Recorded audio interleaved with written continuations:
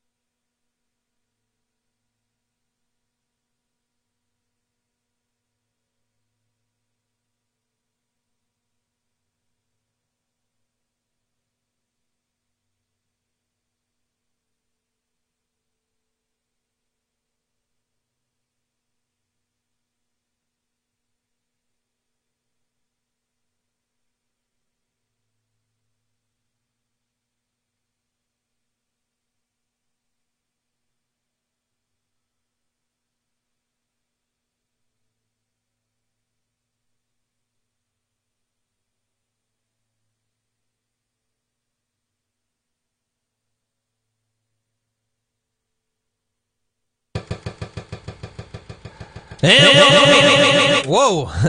Hello.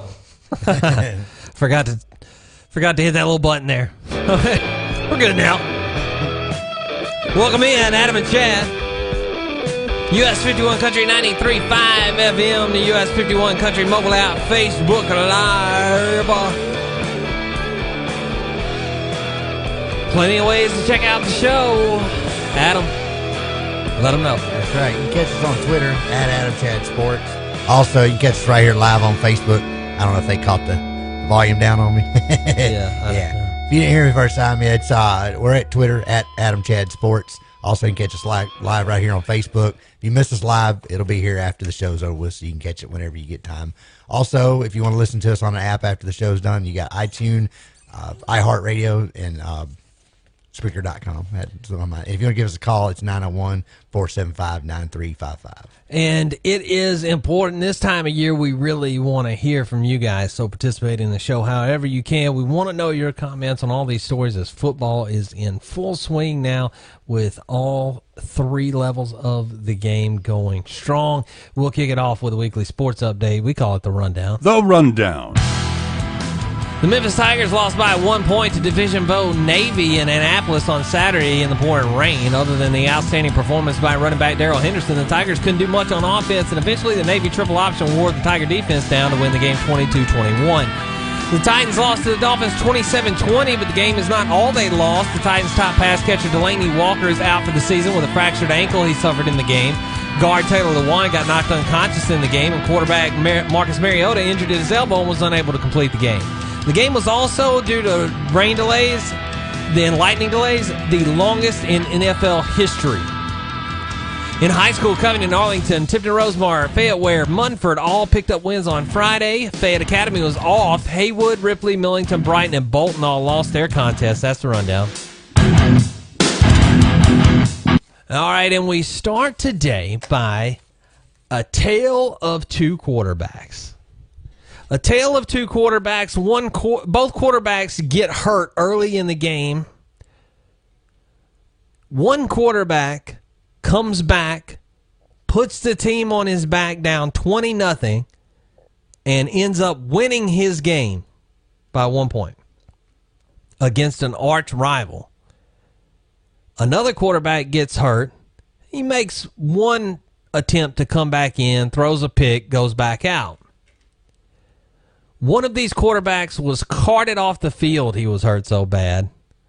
The other never left the sideline. Didn't appear to be showing any pain, and didn't get out there and play. It's a question of toughness. Now, the two quarterbacks I'm talking about, of course, are Aaron Rodgers and Marcus Mariota. Aaron Rodgers, granted, just got paid to become the highest paid quarterback in the NFL. Just got a huge contract, but he hurt his knee. Went out of the game. They had to cart him into the locker room. After halftime, he came out. He decided to go in the game.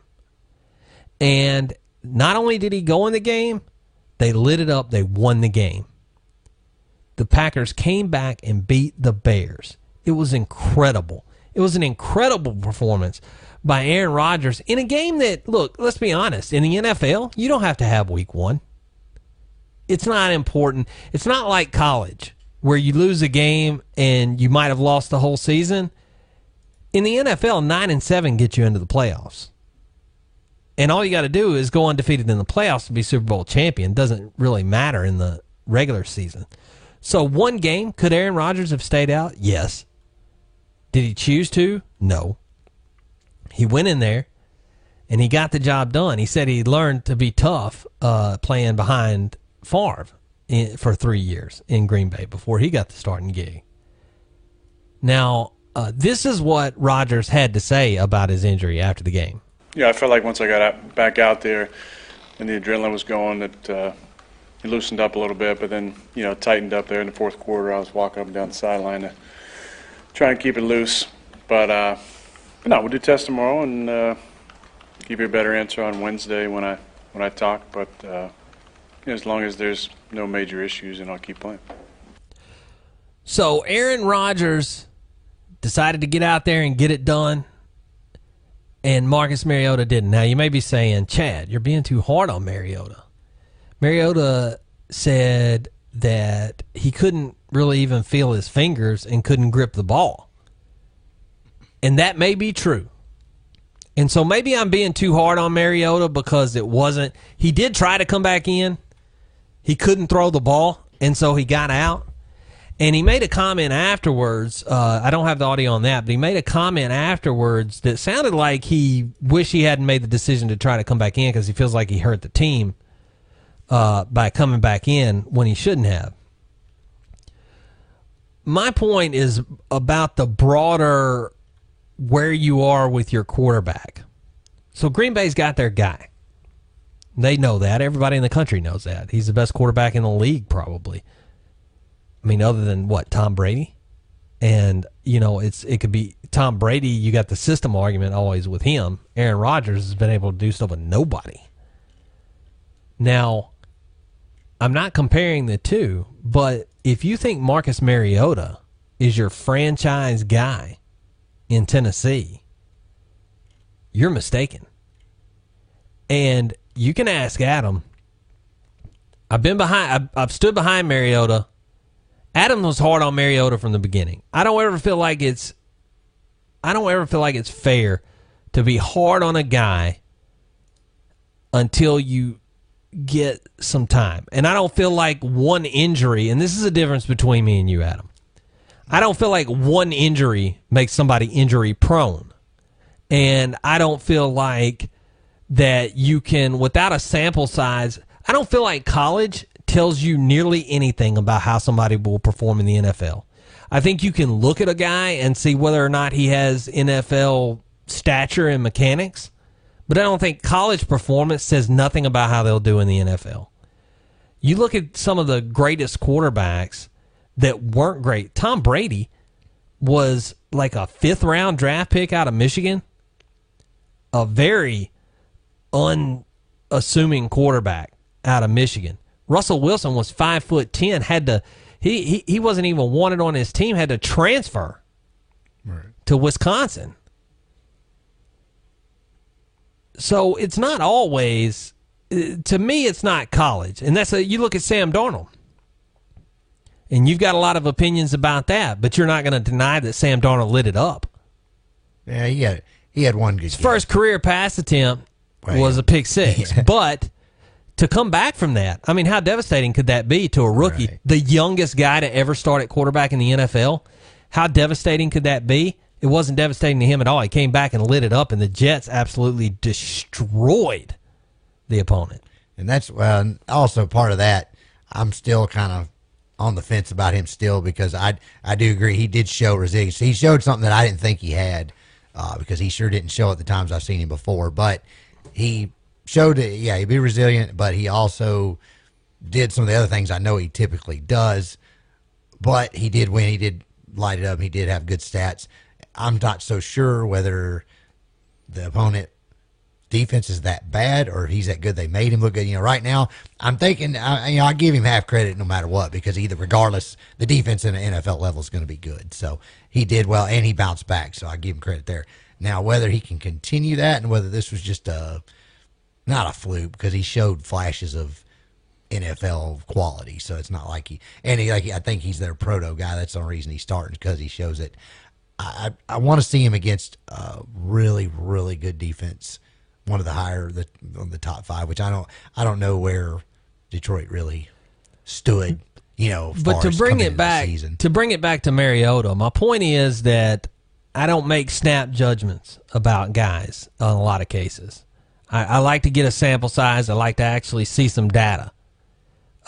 So I don't say, I'm not as loose as you with saying, oh, this guy's terrible or he's not going to be good or whatever. And so I back Mariota in a lot of cases. I mean, the guy's been through 3 coaches. He, hasn't had the best surrounding cast. I mean, he still doesn't. Right, yeah. That's been his biggest issue. What I think we saw Sunday was the proof that Mariota is not the quarterback of the future for the Titans. I think, number one, it's not because he got hurt. It's because he continues to get hurt.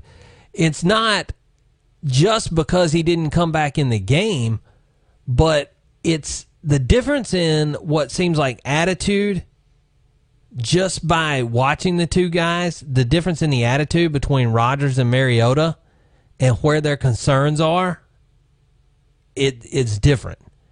And it's one's concerns are with the team winning games, the other one's concerns are with themselves. And then also, Marcus Mariota showed when he was playing, before he got hurt, he's average. At his best, he's an average quarterback in the NFL. He's not a top-tier quarterback. Right. And so if you've got your eye on somebody in an upcoming draft, you don't pay Marcus Mariota. You take that guy. Because Marcus Mariota has already shown you he doesn't have the consistency. To me, Marcus Mariota is another Sam Bradford. Sam Bradford is good enough to start in the NFL. He can't stay healthy for an entire season. And he's not a world beater at quarterback. He's just good. Right. He's just good. Mariota is good. Mariota is a Heisman Trophy college guy, but that doesn't mean anything in the NFL, like I said. But Mariota is good, and he's a starting NFL quarterback for the amount of time that he can play, but then he'll be gone with an injury at some point. All the Titans have right now behind him is Blaine Gabbert. Blaine Gabbert, if Blaine Gabbert would throw the ball 1 foot lower on every throw, he'd be one of the most accurate quarterbacks in the NFL, but he overthrows everything.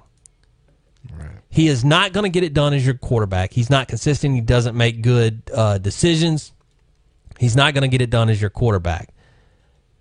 There's not really anybody out there right now I think that you could solve this Mariota problem, but you definitely need to be looking in the draft for a quarterback because Mariota's not going to get it done at Tennessee. Now, some of the stuff is unfortunate. Taylor Lewan, that block was, brutal. I don't know if everybody got to see it because the game was so in and out because of the rain, but, he got knocked out. And what's something about that is I saw two people Sunday, in the NFL, two people get knocked completely out, like so out that they fell face first onto the ground. There was no trying to break a fall or anything like that, and just went limp. And I saw it happen in two different games. And it's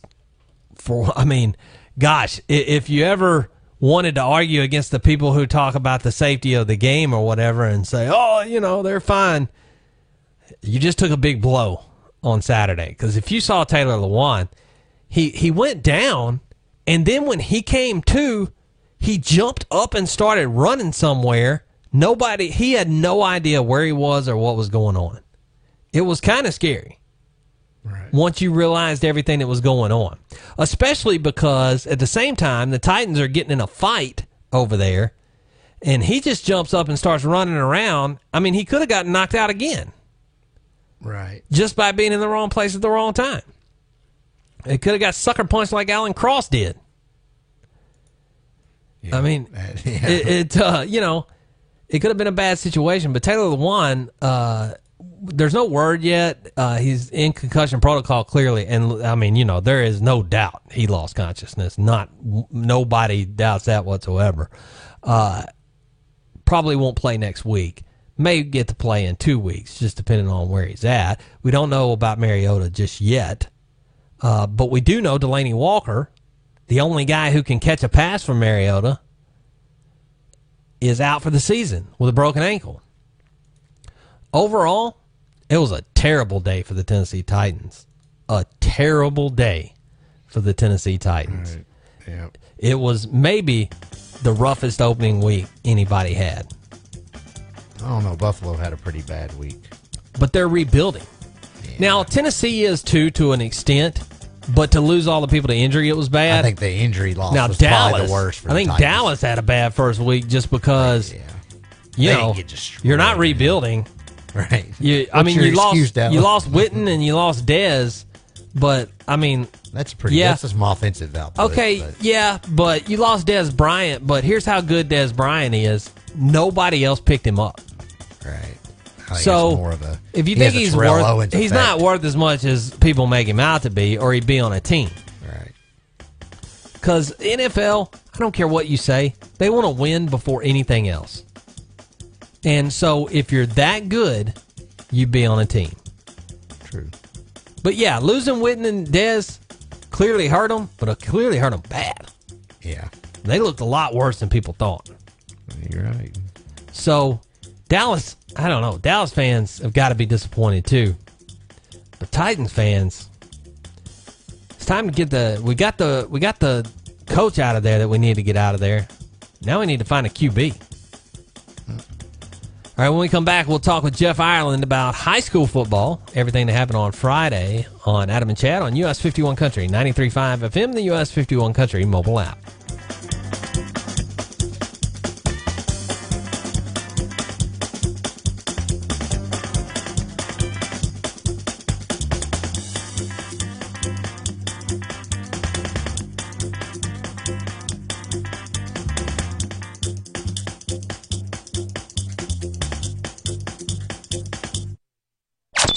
From Gilt Edge to Gift, it's US 51 Country 93.5 FM.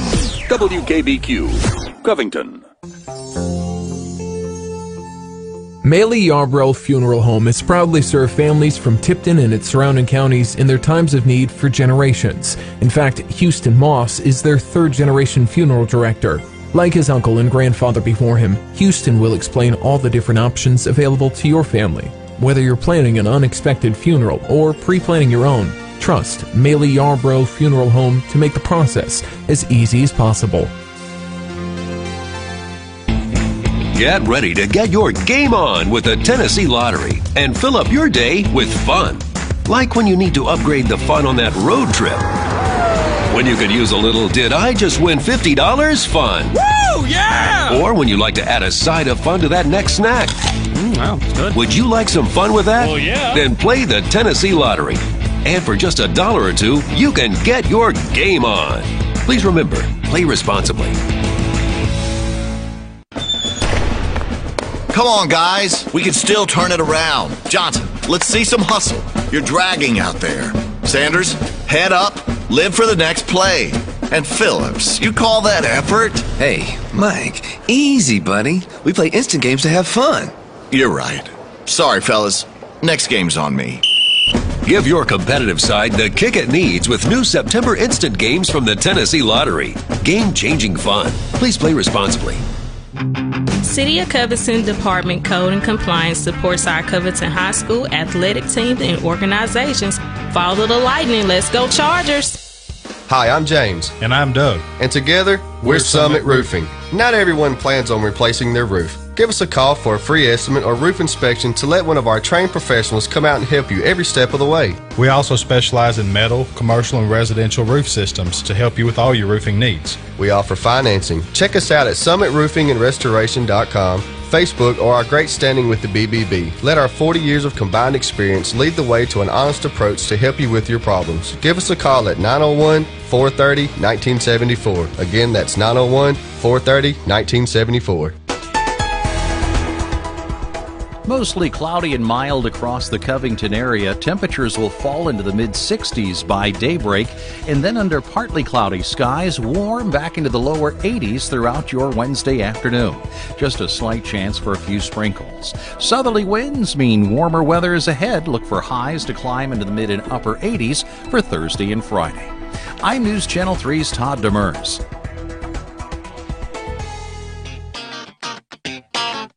Welcome back to Adam and Chad. There seems to be no sign of intelligent life anywhere. On US 51 Country, 93.5 FM. And welcome back, Adam and Chad. Don't forget, you've still got time to vote in the poll. Voting doesn't close until 7 p.m., so you can still vote in the Hat Ads Player of the Week poll. You must be a member of the Facebook group Fans of Adam and Chad. And once you are a member, you can then vote in the polls. And in this week's poll, we got a tight race. You might want to get in there and check it out. We'll talk more about the people we've got in the poll in just a moment as we bring in the sports editor for The Leader and the Collierville Herald, the talented, the mystical, the legendary Jeff Ireland. Jeff, thanks for joining us.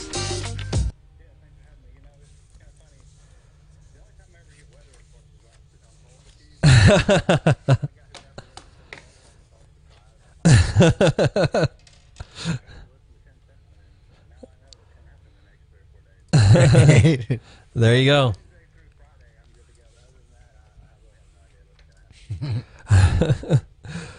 Jeff, Friday night, we'll just jump to the game of the week first, which was Brighton-Covington.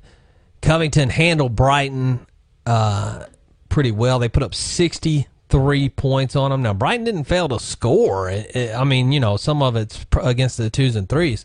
But Brighton able to get some scores out. But I always said Brighton may be 1-2 at this point.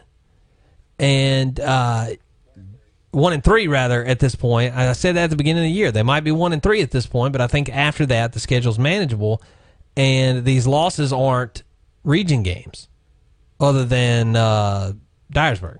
So, or is Dyersburg even in their region anymore? No, not anymore. Yeah, they're undefeated. Yeah, they did Bolton. They beat Bolton in a region game. It's their only region game.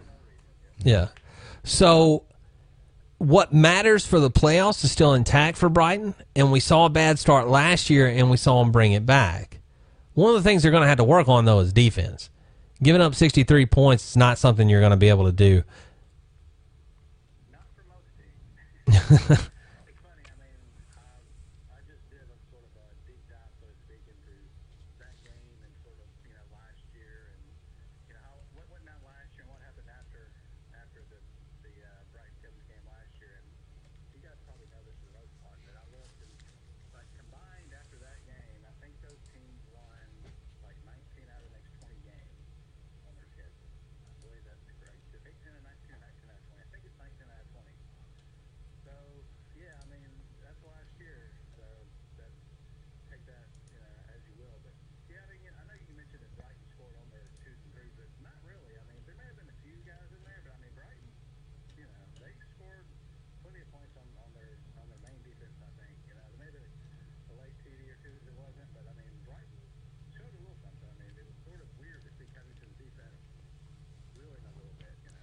Well, they have a quarterback receiver combo that is talented at Brighton. That is the quarterback whose name for some reason just fell off of the tip of my tongue.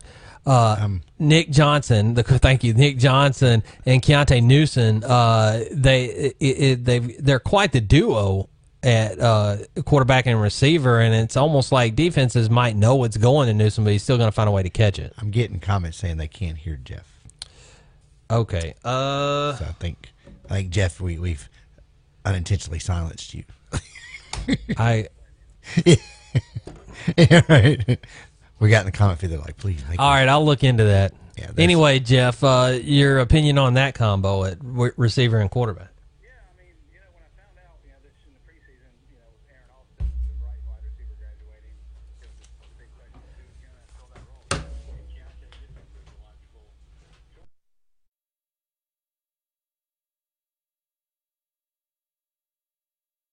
Which it happened in a big way. I think he had 140-something yards, 3 touchdowns. I mean, it was a major threat, and it was something that Brighton's DBs weren't handling very well. Covington's DBs.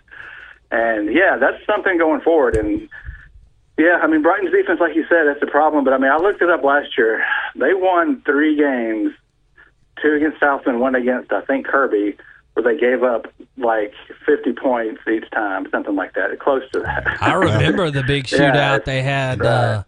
They had an 8 or 9 touchdown game against. No, it may have been a 10 touchdown game against Southwind, and Southwind scored. I think it was like 70-63 was the final score, or something like that. I think so. And the other one was like 49-48. And then they beat Kirby Kirby scored like 45 on it, and they still beat them.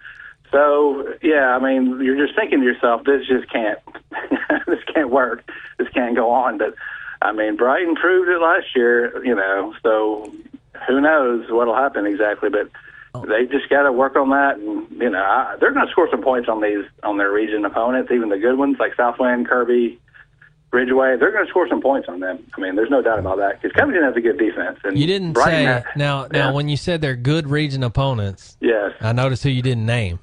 The bad ones. Now, I won't say anything else. I think that truthful, but I think the audience knows. Right. But now, Munford. Oh, did you mean? I'm sorry. Oh, wow. I did not mention Munford. No, Munford is a good region. I thought you meant like Bolton or something. No, Munford is a good. Oh, yeah. Munford probably has the best defense out of all those people. So that's why I didn't mention them. Yeah, well, I meant sort of the Memphis schools is what I meant. The good Memphis schools. Right. And they're actually, Munford's actually the best one in the district at the moment. But yes, they are. With Kirby going, that's probably I guess they're in the top 4 in the division along with Brighton. But the next 3 games, Overton, Kingsbury, and Ridgeway, none of them teams have won a game yet this year. Right. Kirby beat Ridgeway. So that's. Is what it is. Yeah, I mean, I wouldn't be surprised if it comes out of Munford and Brighton again. I mean, it's looking that way. The Kirby-Brighton game will tell us a lot this Friday night. That's a big one. It's at Brighton. If Kirby beats them soundly, I'll be convinced that Brighton doesn't have much of a chance in the region. But if Brighton wins or is competitive, then I think it's going to be wide open between Munford and Brighton. Yeah. Well, they closed the season. I just said if. No, I wouldn't be shocked if Brighton beats them by 3 touchdowns. That wouldn't surprise me at all. Well, no, I just have no idea what's going to happen. The last 2 games they closed with Southwind and Munford away, and those are the 2 top teams in the division at the moment. So it's like, but by that point, they're 1 and 2 games in. I mean, it's only because Munford's played 2 region games and Brighton's only played 1. They're both undefeated in the region. Right. Well, no, I'm just talking about their overall records. They're the better teams, even by that. They're like, you're dealing with both of them are 3-1 and one's 2-2, which I mean it's only a couple games, but just based on the other ones are 0-4. There's 4 teams in the division. Oh yeah, they haven't won a game yet. So, and I think what is it, Jeff? Isn't it the top? Is it the top 4 or top 2 that go? Top 4. Okay, so as long as they stay ahead of the 4, they've got the 4 bottom teams are so bad that they. Like I said about the NFL, all you got to do is go undefeated in the postseason. Right.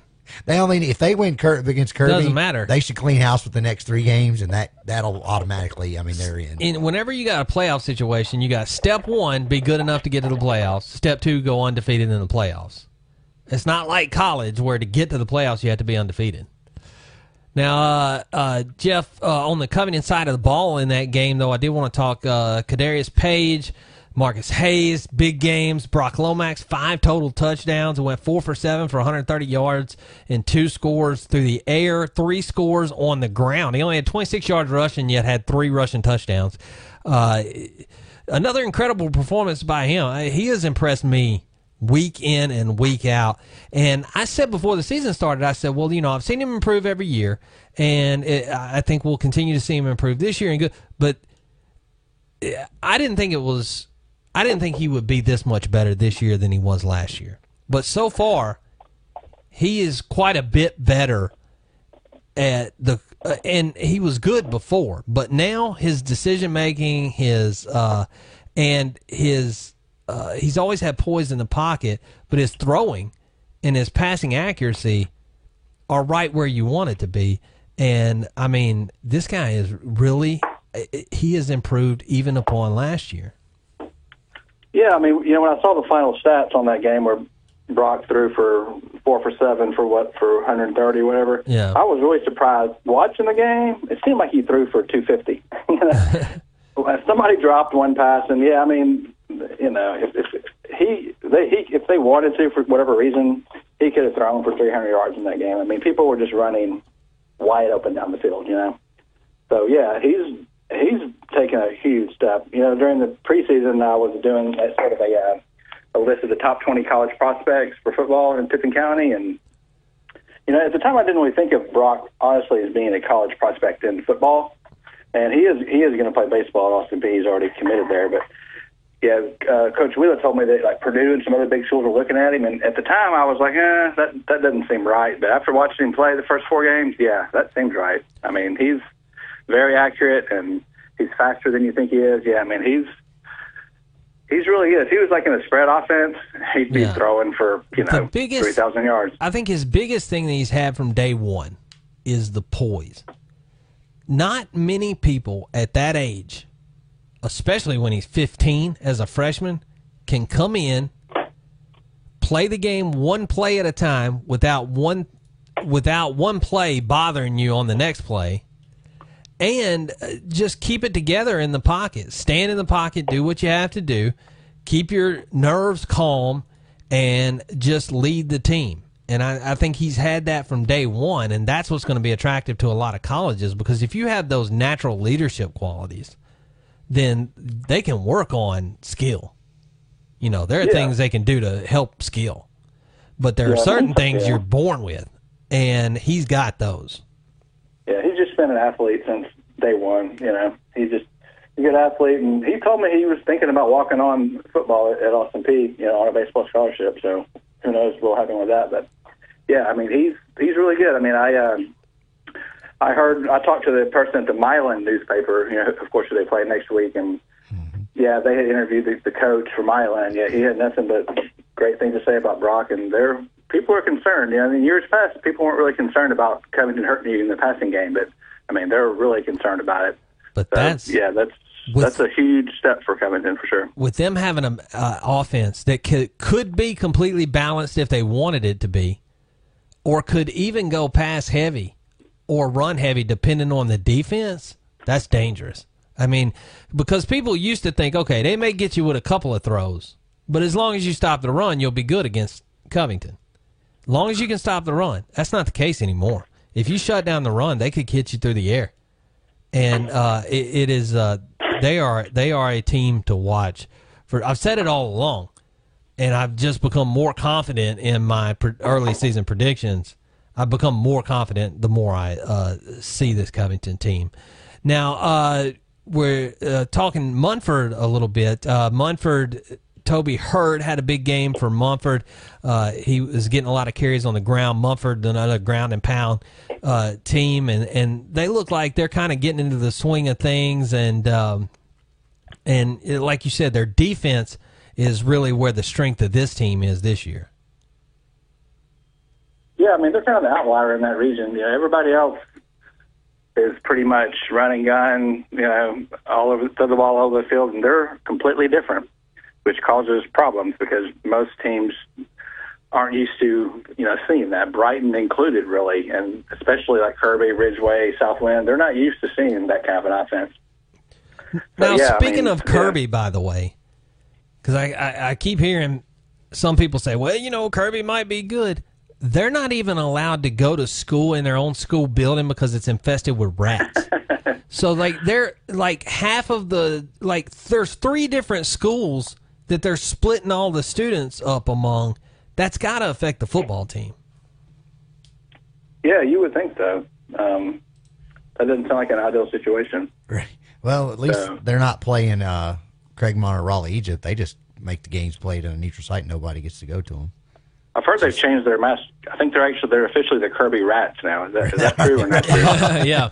Yeah. I think so, yeah. That's the new thing. And it looks like for Munford, schedule-wise, with Bolton and Ridgeway coming up, they got a couple, what can I get some up to is a couple pillow fights before they finally get Southwind at home. So this should be, and then Kingsbury, and I think Kirby, really, it looks like there's only 2 games that are kind of, the next 5 games, so they should finish strong based on the schedule. And it looks like they got 3 out of the last 5 are all home games too. So I figure Munford's pretty much in the driver's seat to finish out very definitely strong. An advantage there for them.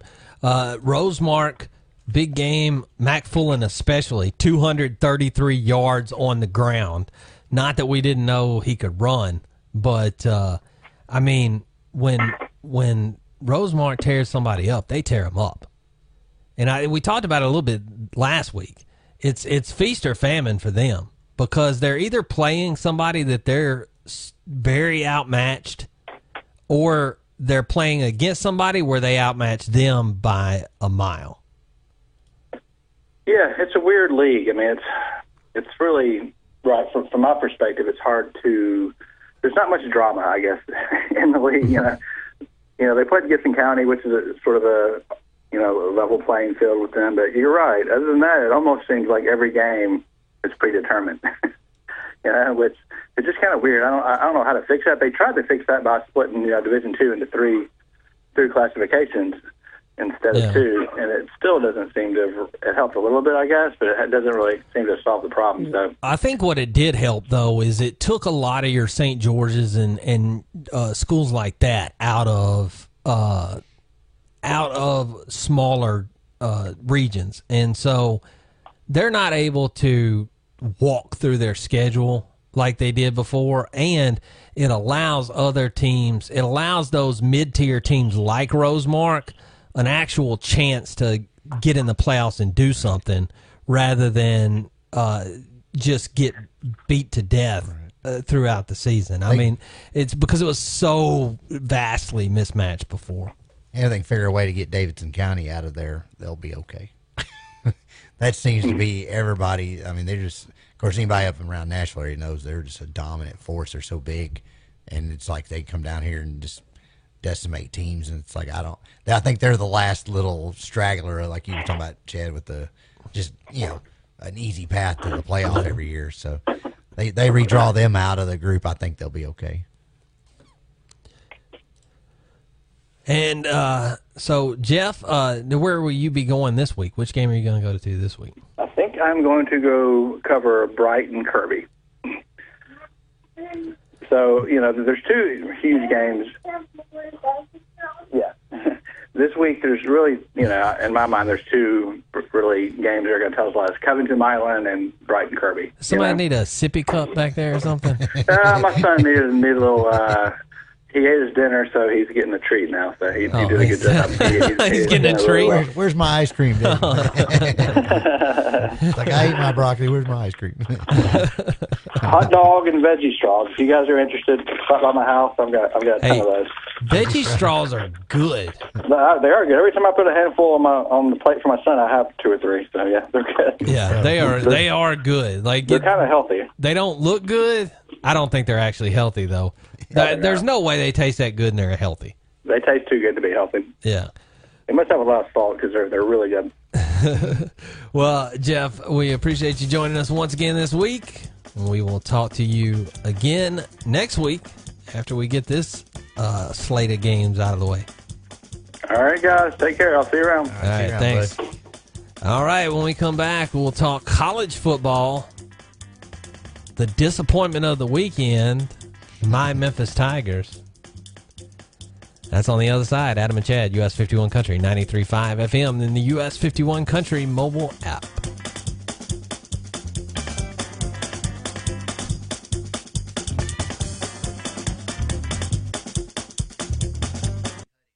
US 51 Country Community Calendar. If your church, civic group, or nonprofit organization has an event coming up or important information that you would like to share on the community calendar, we'd love to hear from you. Send the details to Public Service Director in care of US 51 Country, 101 WKBL Drive, Covington, Tennessee 38019, or visit the website us51country.com and click on Calendar to post your information. Whether you need money for home improvements or a honeymoon, whether you're in the market for a new car or a new kitchen, Bank of Tipton and Bank of Ripley make it easy for you to borrow what you need to make your dreams come true, with personalized loans and a friendly face to make it happen. Come by Bank of Tipton or visit bankofripley.com today. Hometown community spirit. Hometown community pride. Bank of Tipton, member FDIC. It's time to celebrate Munford on Saturday, September 15th in downtown Munford. Experience fun times with exciting talent time acts, great bands, and thrilling gospel sounds, all on center stage.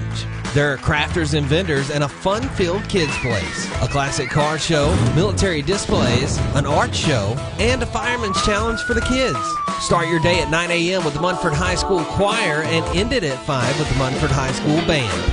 You won't want to miss a thing in between. The title sponsor of Celebrate Munford is Admiral Custom Roofing and Remodeling. For more information, visit munford.com. This year, US 51 Country is teaming up with ScoreStream to provide all the local high school football scores in real time. And we need your help to make it happen. Download the ScoreStream app now and start following your favorite teams. Use the app during football games to follow all of the action. And join in by posting scores, photos, video, and chat with other fans and rivals. ScoreStream is available at your favorite app store. It's the US 51 Country Dollar Saver Guy with good news. Eat out at great restaurants for half price. Family fun things to do at half price. It's all at half price online at us51dollarsaver.com. There are still great savings available online. Go get yours before they're all gone from us51dollarsaver.com. This is Christina Bowman with Mary Maids in Atoka. Savor the pleasure of knowing your whole home has been cleaned by a professional team you can trust. A team that cleans just the way you want each and every time. Mary Maids in Atoka offers customized home cleaning because they know that every home is as unique as the people who live in it. Mary Maids services are affordable, thorough, dependable, and worry-free. Call Mary Maids of Atoka, 901-837-0719. Mary Maids gives you one less thing to worry about. Mostly cloudy and mild across the Covington area. Temperatures will fall into the mid-60s by daybreak, and then under partly cloudy skies, warm back into the lower 80s throughout your Wednesday afternoon. Just a slight chance for a few sprinkles. Southerly winds mean warmer weather is ahead. Look for highs to climb into the mid and upper 80s for Thursday and Friday. I'm News Channel 3's Todd Demers. You're listening to Adam and Chad. And boom goes the dynamite. On US 51 Country, 93.5 FM. Welcome back in, Adam and Chad.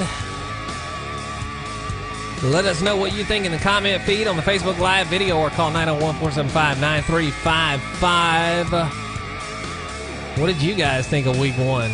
Do you think I'm being too hard on Marcus Mariota? You're about to find out if I'm being too hard on the Memphis Tigers. Maybe you got an opinion about that. Let us know. College football week 2 this past week. Memphis took on Navy. I have a note. Here's my note that I wrote. I write myself notes for the show when I'm watching football. So here's the note I wrote to myself after the Memphis game. Memphis blew it. Played terribly in the rain for the second year. Called pass plays at the end instead of feeding Henderson. No ball control. Now, I know it was pouring down rain, and I mean pouring down rain for most of the game. It was almost ridiculous. Like when they actually showed, and you know, with the cameras, you can't see, with the wide-angle cameras, you can't see the rain. You can only see it when they zoom in down on the field. You can't actually see how hard it's raining, with your typical midfield shot. But when they did, you could really see it was really coming down. The Tigers had no ball control. I mean, they coughed up the ball so many times, and you knew there was a possibility of rain. I was watching the Titans-Dolphins yesterday, and they almost had to ride Dolphins to get out of there because it was raining.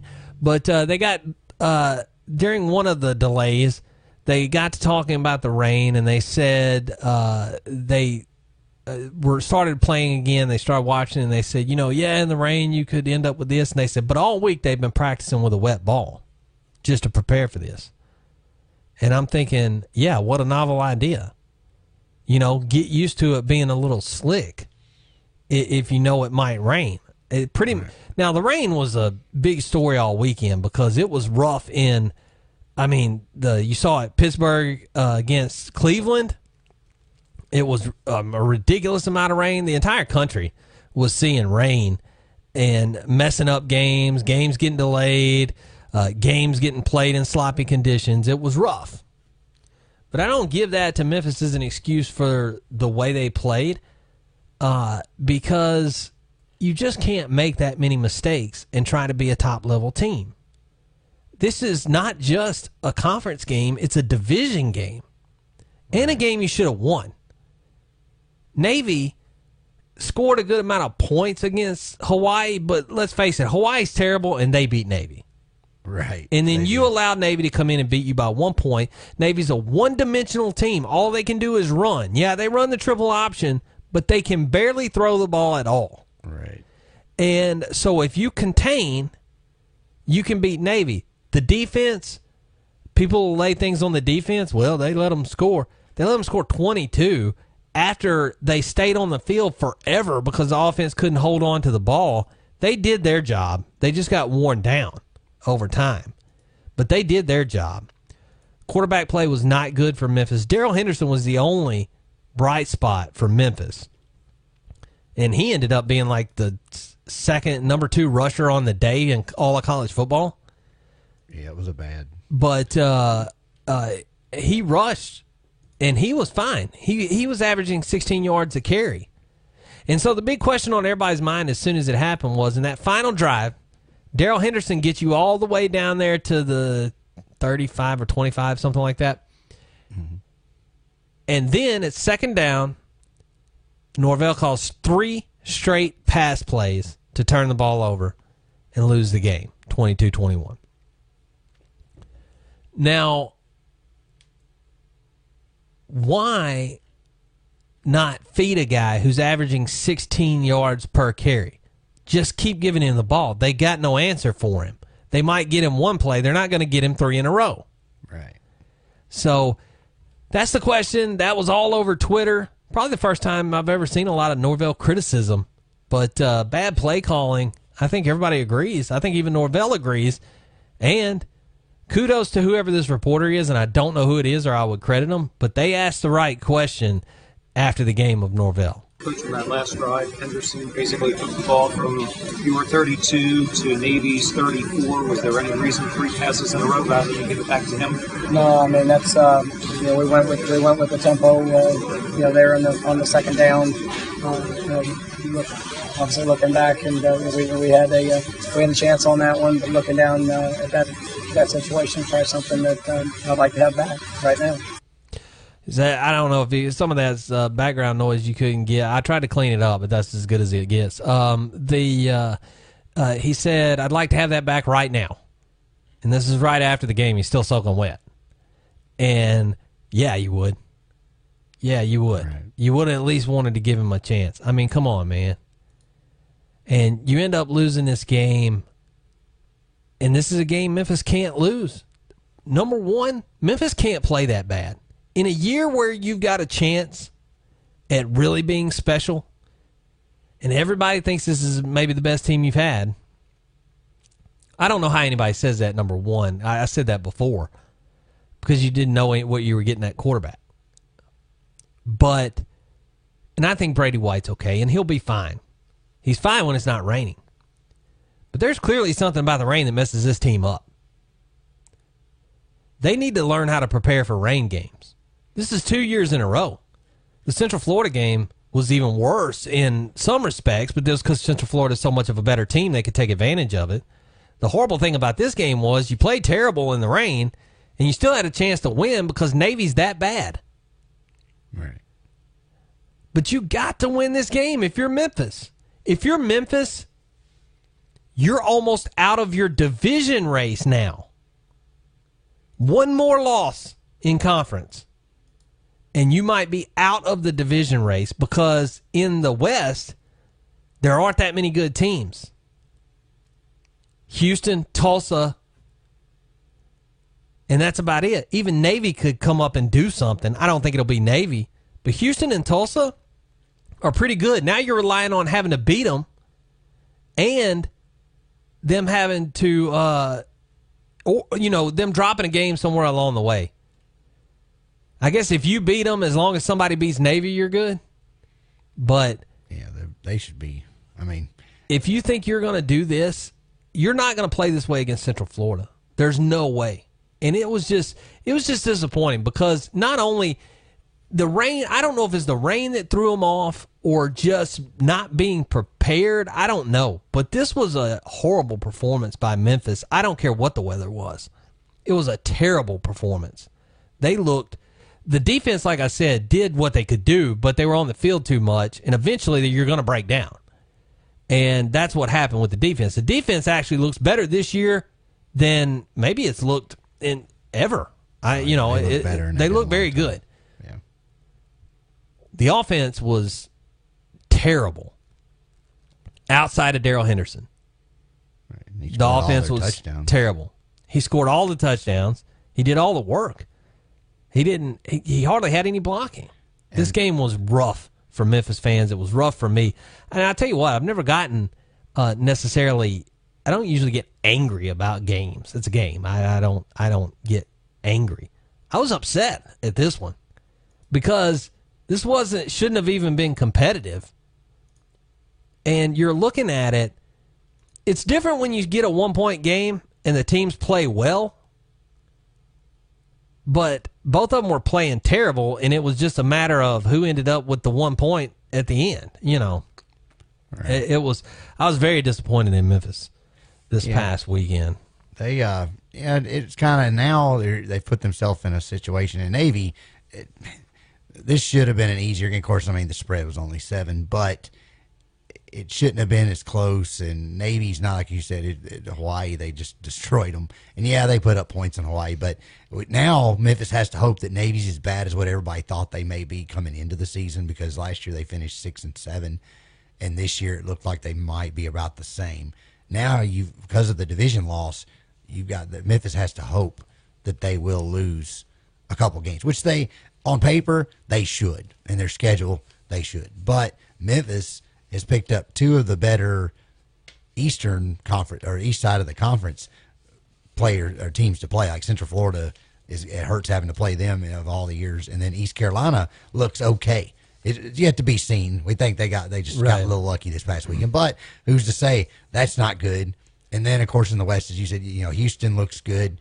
Tulsa looks pretty decent. We don't know if that was a fluke yet or not. SMU even has had flashes of greatness in the first half. So, but like you said, Memphis defense looks better than they ever have. I think outside of rain, they should be okay. They may surprise us all. The bad part is they could go beat Central Florida. They could win out, but if Navy keeps winning, it won't matter. I don't want to overreact, but I will say this. The New Year's Bowl talk is all but over. Because you think somebody in the group of 5 isn't going to go undefeated, or at least their loss is not going to be as bad as yours. Yeah, that's going to be a bad loss. You can lose. That's going to be a bad loss. You want them to lose so you can win your division, but once they do that, it hurts you overall. You got to remember, you're constantly auditioning for the Big 12, right. Which lets me segue into this. Texas is horribly disappointing. I mean, how can they be as bad as they are? But they're bad. They won. Tulsa, I said Tulsa's okay. They're not that great. They're not Texas good. They almost beat them. Yeah. They almost beat Texas. Tulsa did. Yeah. And Maryland did beat Texas, Right. and Maryland 2 is in years in a such a bad shape as a program. Yeah. They're a mess. Texas should have beat And them they with no beat problem. Texas. It is incredible. The Longhorn Network is like a millstone now around the neck of the Big 12 and ESPN for that matter. There's no way it's making money. So ESPN has to be losing in that respect, the Longhorn Network. They got to be wishing they didn't have it at this point. The Big 12, it's killing the Big 12 because they can't get a Big 12 network because of the stupid Longhorn Network. Because of the selfishness of that school. And a lot of this goes back to like Mac Brown, all So that now, stuff too. any money that would have come from the Longhorn Network, any money they could have made on the Longhorn Network depends on Texas being good, whereas the Big 12 Network, you just got to have a couple of good teams, just like the SEC Network. It can make money because it's the whole conference. The Big 12 could make money if they had a whole conference network. They can't because they allowed Texas to go get the Longhorn Network. Right. And now Texas is not good, and it doesn't look like it's looking up. It looks like they're going to be in a constant rut for a while. I'll bet you if they don't fire Tom Herman, he's on the hot seat after this year. Oh, I think the game that's going to set his seat ablaze will be that Oklahoma game.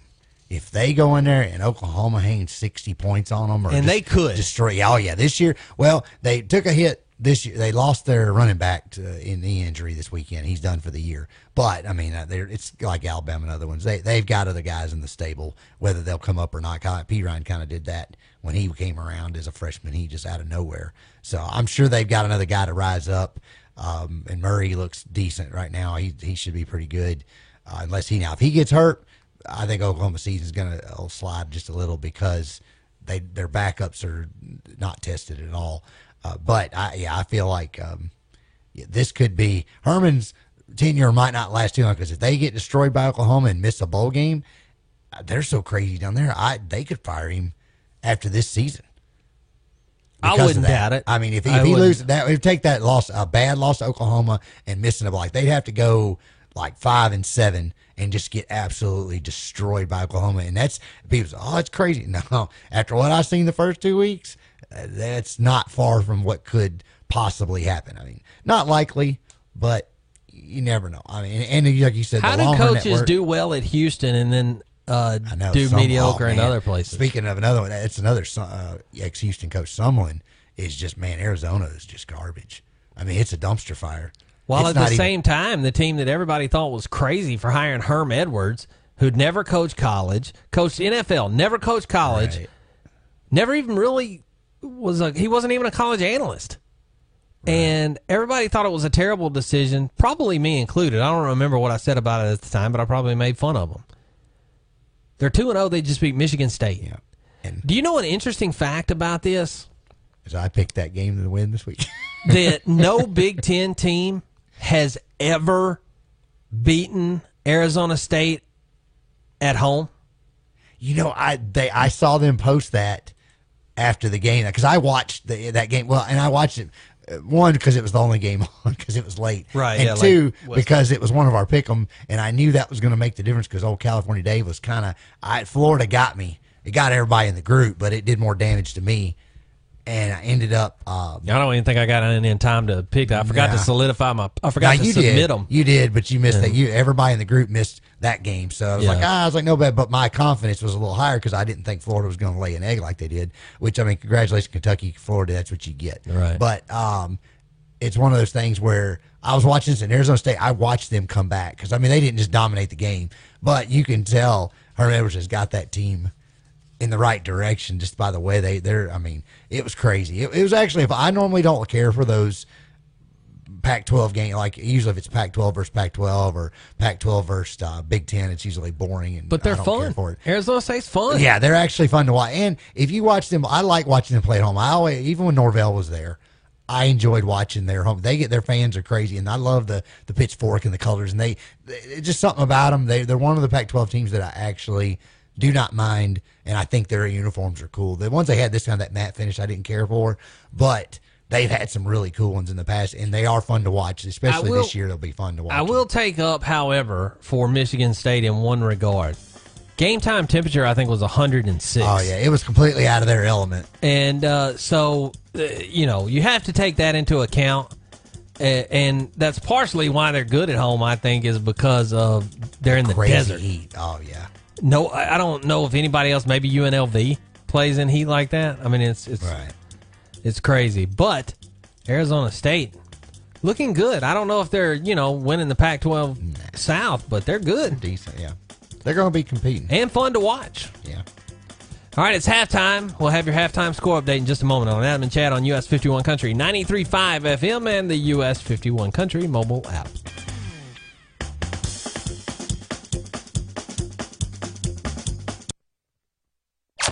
From Drummond's to Oakland, it's US 51 Country, 93.5 FM. WKBQ, Covington.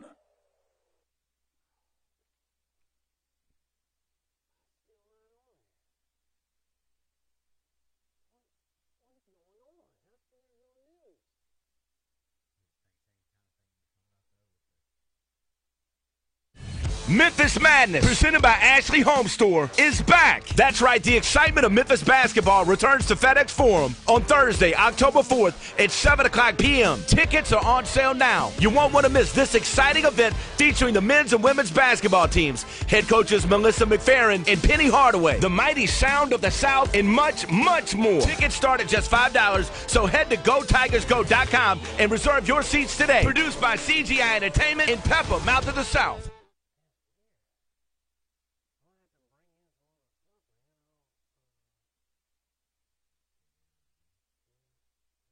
Are you suffering from allergies? Then you need to stop by Bradford Family Pharmacy, where they have a full line of over-the-counter allergy care products. They're locally owned and can give you all the convenience of a chain pharmacy along with personal service. They have a drive-thru, free local delivery, text alerts, and a mobile app to refill your prescriptions too. Most insurance plans are accepted, and transferring pharmacies is easy. Give Bradford Family Pharmacy a shot at earning your business. Call them at 475-6300 or stop by 1500 Highway 51 South in Covington.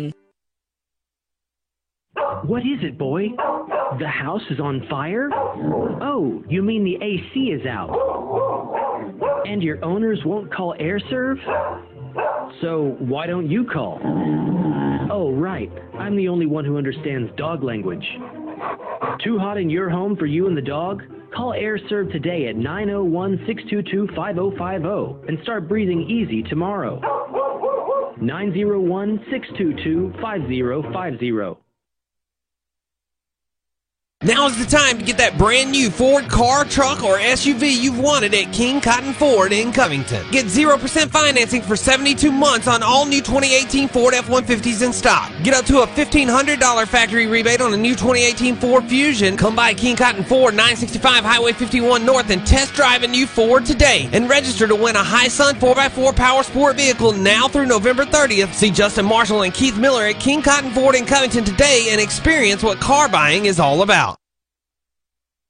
It's time to celebrate Munford on Saturday, September 15th in downtown Munford. Experience fun times with exciting talent time acts, great bands, and thrilling gospel sounds, all on center stage. There are crafters and vendors and a fun-filled kids' place, a classic car show, military displays, an art show, and a fireman's challenge for the kids. Start your day at 9 a.m. with the Munford High School Choir and end it at 5 with the Munford High School Band. You won't want to miss a thing in between. The title sponsor of Celebrate Munford is Admiral Custom Roofing and Remodeling. For more information, visit munford.com.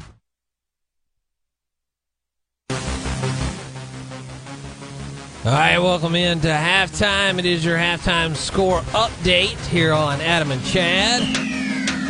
In Major League Baseball, the Astros lead the Tigers 5-0. Blue Jays, Red Sox tied at 0, top of the third.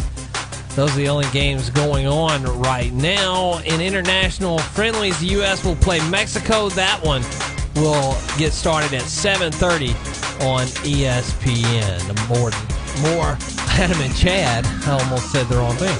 More Adam and Chad coming up in just a moment on US 51 Country, 93.5 FM.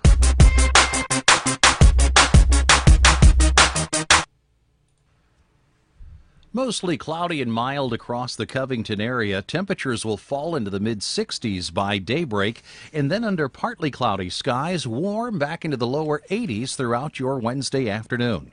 Just a slight chance for a few sprinkles. Southerly winds mean warmer weather is ahead. Look for highs to climb into the mid and upper 80s for Thursday and Friday. I'm News Channel 3's Todd Demers.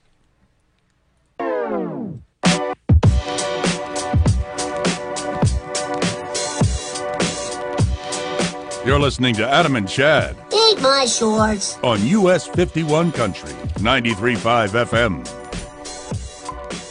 All right, it is second half of Adam and Chad, US 51 Country, 93.5 FM, the US 51 Country mobile app, Facebook Live. Different ways that you can participate in the show. Adam, let them know. Oh my God. After I turn your mic on, then let them know. The mic. Yeah, you catch us on Twitter at Adam Chad Sports. Like I said, you can always catch us live right here on Facebook. If you miss us live, it'll be out there on our page, so make sure you like the page, check it out so that way you'll know when we're on and when it's available. Also, if you want to catch us on an app, you got iTunes, iHeart, and Spreaker.com, and if you want to give us a call, it's 901-475-9355. All right, it is time now. I got to look for something real quick. All right, it is time right now, Adam, to announce the winner of the fan-voted Haddad's Player of the Week, brought to you by Haddad's Department Store, the last great department store in America. Go visit them in downtown Munford. They have all kinds of great stuff. They've also got outdoor stuff out the wazoo. What does that mean? I don't know. They got a lot of stuff. HDSOutdoors.com is the website you can shop all their outdoors stuff on, or just go down to Munford and check them out. They got all kinds of stuff. Snapper zero-turn mowers down there at Haddad's. They got washing machines. How many places can you go and rent a tux, get a washing machine and a couch all at the same store, and get blades for your lawnmower? I mean, there's not that many stores like that anymore. Haddad's is the last great department store. All right, Adam, time to announce the winner of this week's Player of the Week fan voted award. Drum roll. No. It was a close one this week, but the winner is Mac Fullen from Tipton Rosemark Academy. Mac Fullen, Tipton Rosemark Academy. The winner, he rushed for 233 yards and 2 scores. Also had 8 tackles, 2 of those tackles for loss on the defensive side of the ball. Congratulations, Mac Fullen, Tipton Rosemark Academy. You are the Haddad's Player of the Week. We'll be out to present you with your Haddad's $20 gift certificate, your award, and all that on Thursday. So stay tuned to our Facebook page. Make sure you are subscribed to our Facebook page, facebook.com/AdamChadSports, so you can see the live video when we present the award to Mac Fullen. He was one of the winners last year, too, if I remember correctly. And he several times he ended up on the... He gets it again this year. Once again, if you want to participate in the polls, you have to be a member of the Facebook group, Fans of Adam and Chad. And once you are a member of the group, then you can vote in the Haddad's Player of the Week fan poll each and every week. And so congratulations to Mac Fullen, and good job to the other guys in the poll. Real quick mention for them, Kenneth Walker III, running back out of Arlington. He went for 27 carries, 139 yards, 2 touchdowns, 1 catch for 58 yards and a touchdown, and 3 tackles on the defensive side of the ball. Toby Hurd, the running back from Munford, had 23 carries for 131 yards and a touchdown, and Brock Lomax, the quarterback at Covington, 4 of 7 for 130 yards, 2 touchdowns, 9 carries for 26 yards, and 3 touchdowns, 5 total touchdowns there for Brock Lomax. But congratulations to Mac Fullen, the winner, Tipton Rosemark Academy. And now we shift our focus to our weekly prize drawing. And so Adam is the contest master over here. We've got a pair of tickets to see Memphis on Friday night. It's a Friday night game this week. See Memphis take on Georgia State at the Liberty Bowl. Maybe they'll get it back together. And even if they don't have it together, they should win this game.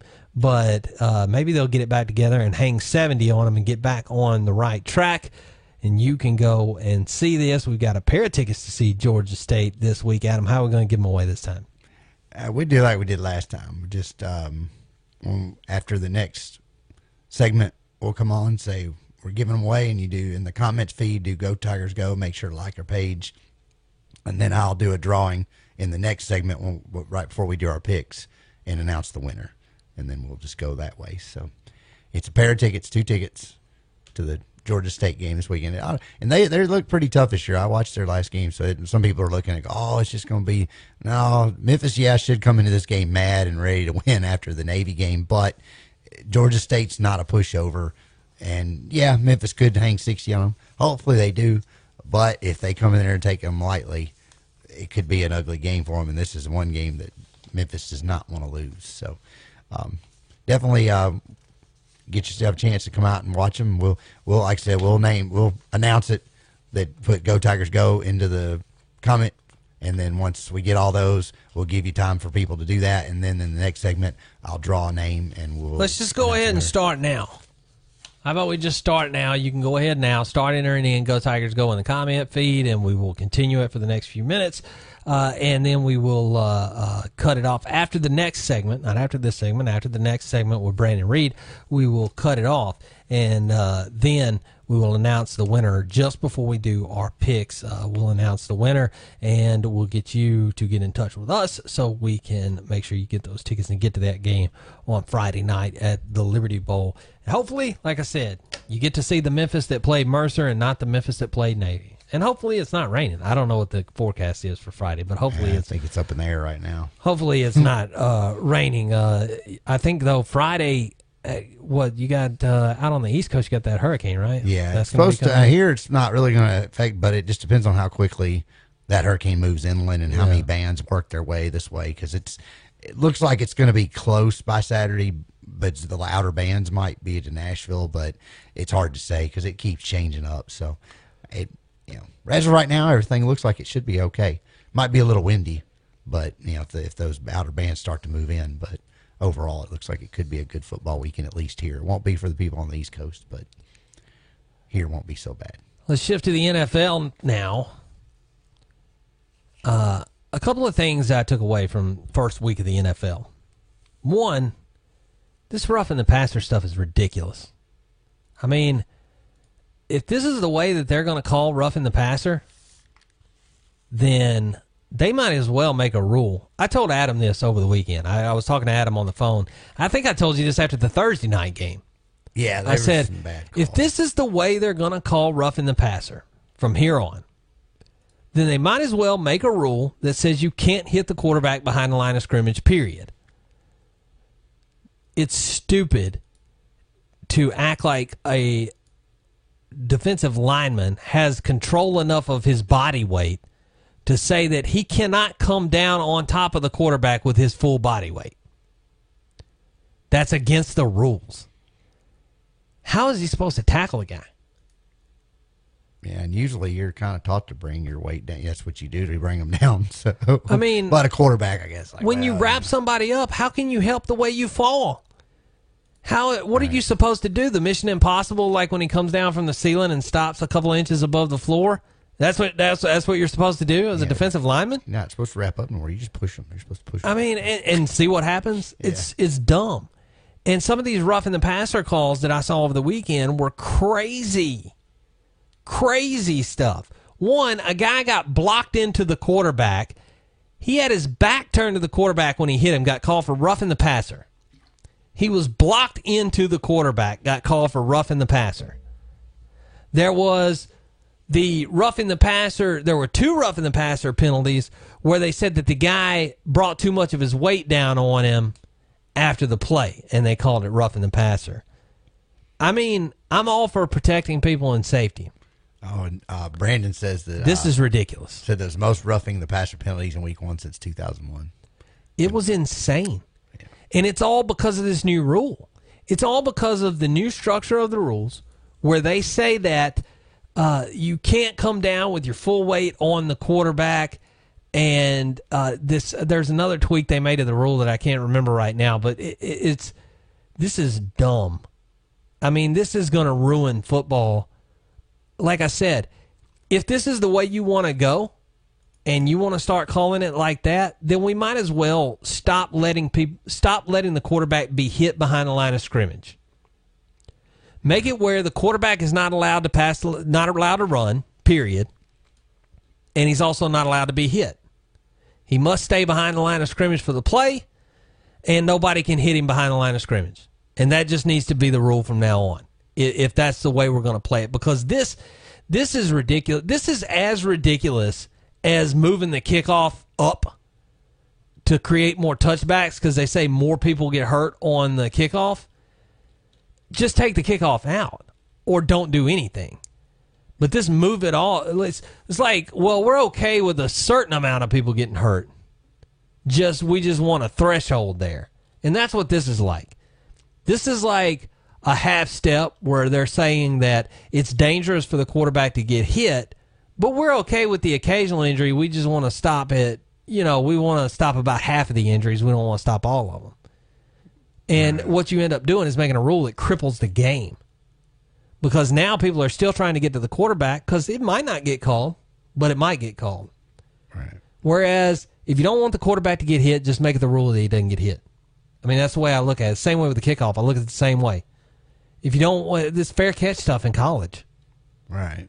If you don't want a guy to make a kickoff return, then don't have a kickoff.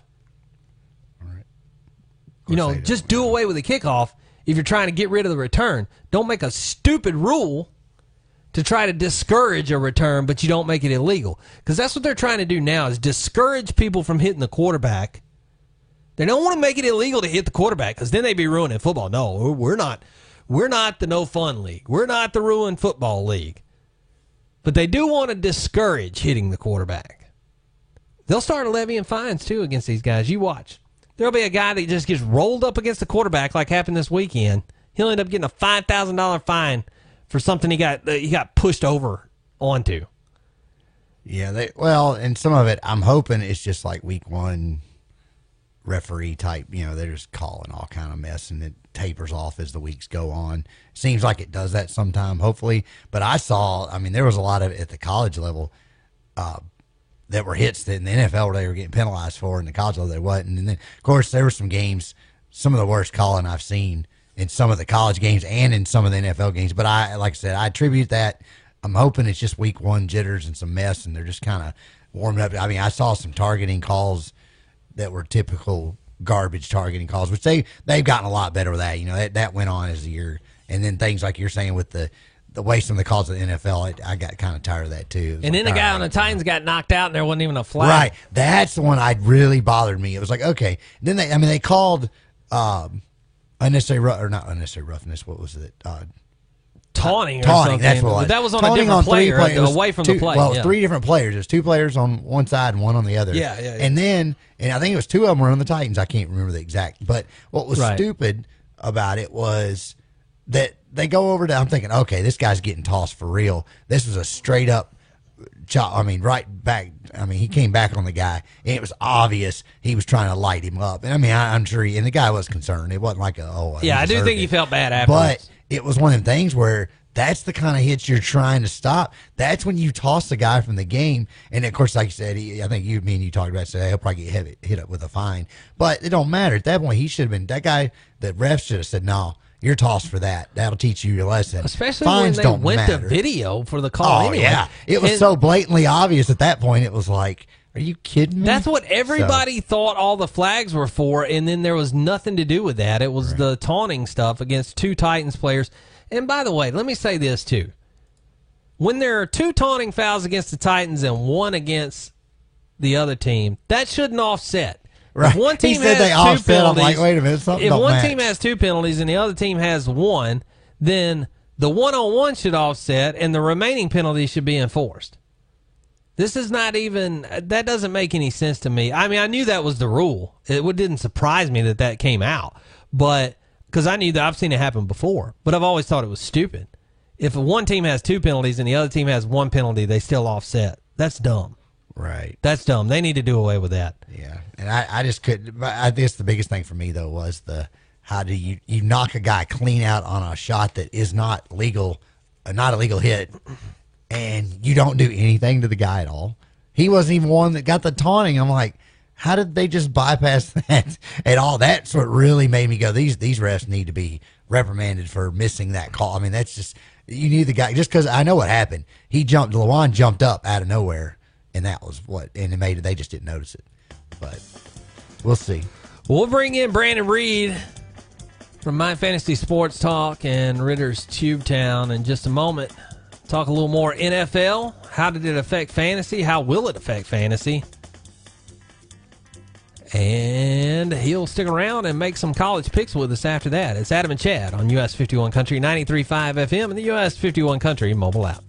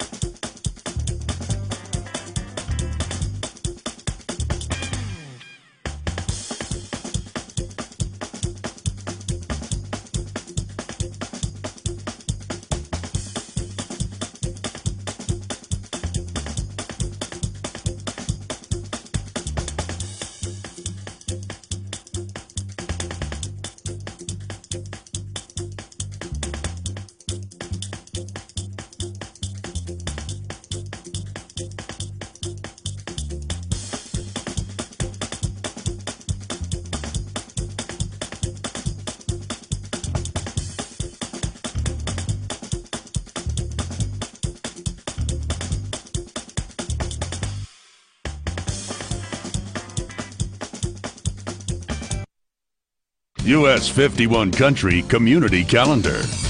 If your church, civic group, or nonprofit organization has an event coming up or important information that you would like to share on the community calendar, we'd love to hear from you. Send the details to Public Service Director in care of US 51 Country, 101 WKBL Drive, Covington, Tennessee 38019, or visit the website us51country.com and click on Calendar to post your information. Whether you need money for home improvements or a honeymoon, whether you're in the market for a new car or a new kitchen, Bank of Tipton and Bank of Ripley make it easy for you to borrow what you need to make your dreams come true, with personalized loans and a friendly face to make it happen. Come by Bank of Tipton or visit bankofripley.com today. Hometown community spirit.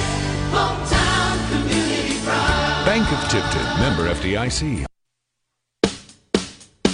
You're listening to Adam and Chad. Oh, my. On US 51 Country 93.5 FM. Adam and Chad bringing in now Brandon Reed from Ritter Tubetown and the excellent website, myfantasysportstalk.com, where he does a few different things for them there. In addition to being a podcast personality for them. Brandon, thanks for joining us, man. No problem, man. You know what, guys? I don't know if y'all noticed this. I mean, there's so much to get into this week. So much. I mean, from high school to college to NFL, we are off and running. But I don't know if you guys noticed this, but fall is kind of snuck up on us. The weather is getting cooler outside. It's getting darker earlier. I don't trust it. So it's a fake out. It's faking us out. That's all it These is. hurricanes are just messing up the weather pattern. You just wait. We'll get another 90-something degrees. Well, wait till okay. Saturday. But it is getting darker sooner. You cannot. That will be a fact. That is and true. it will continue to get that's true, darker.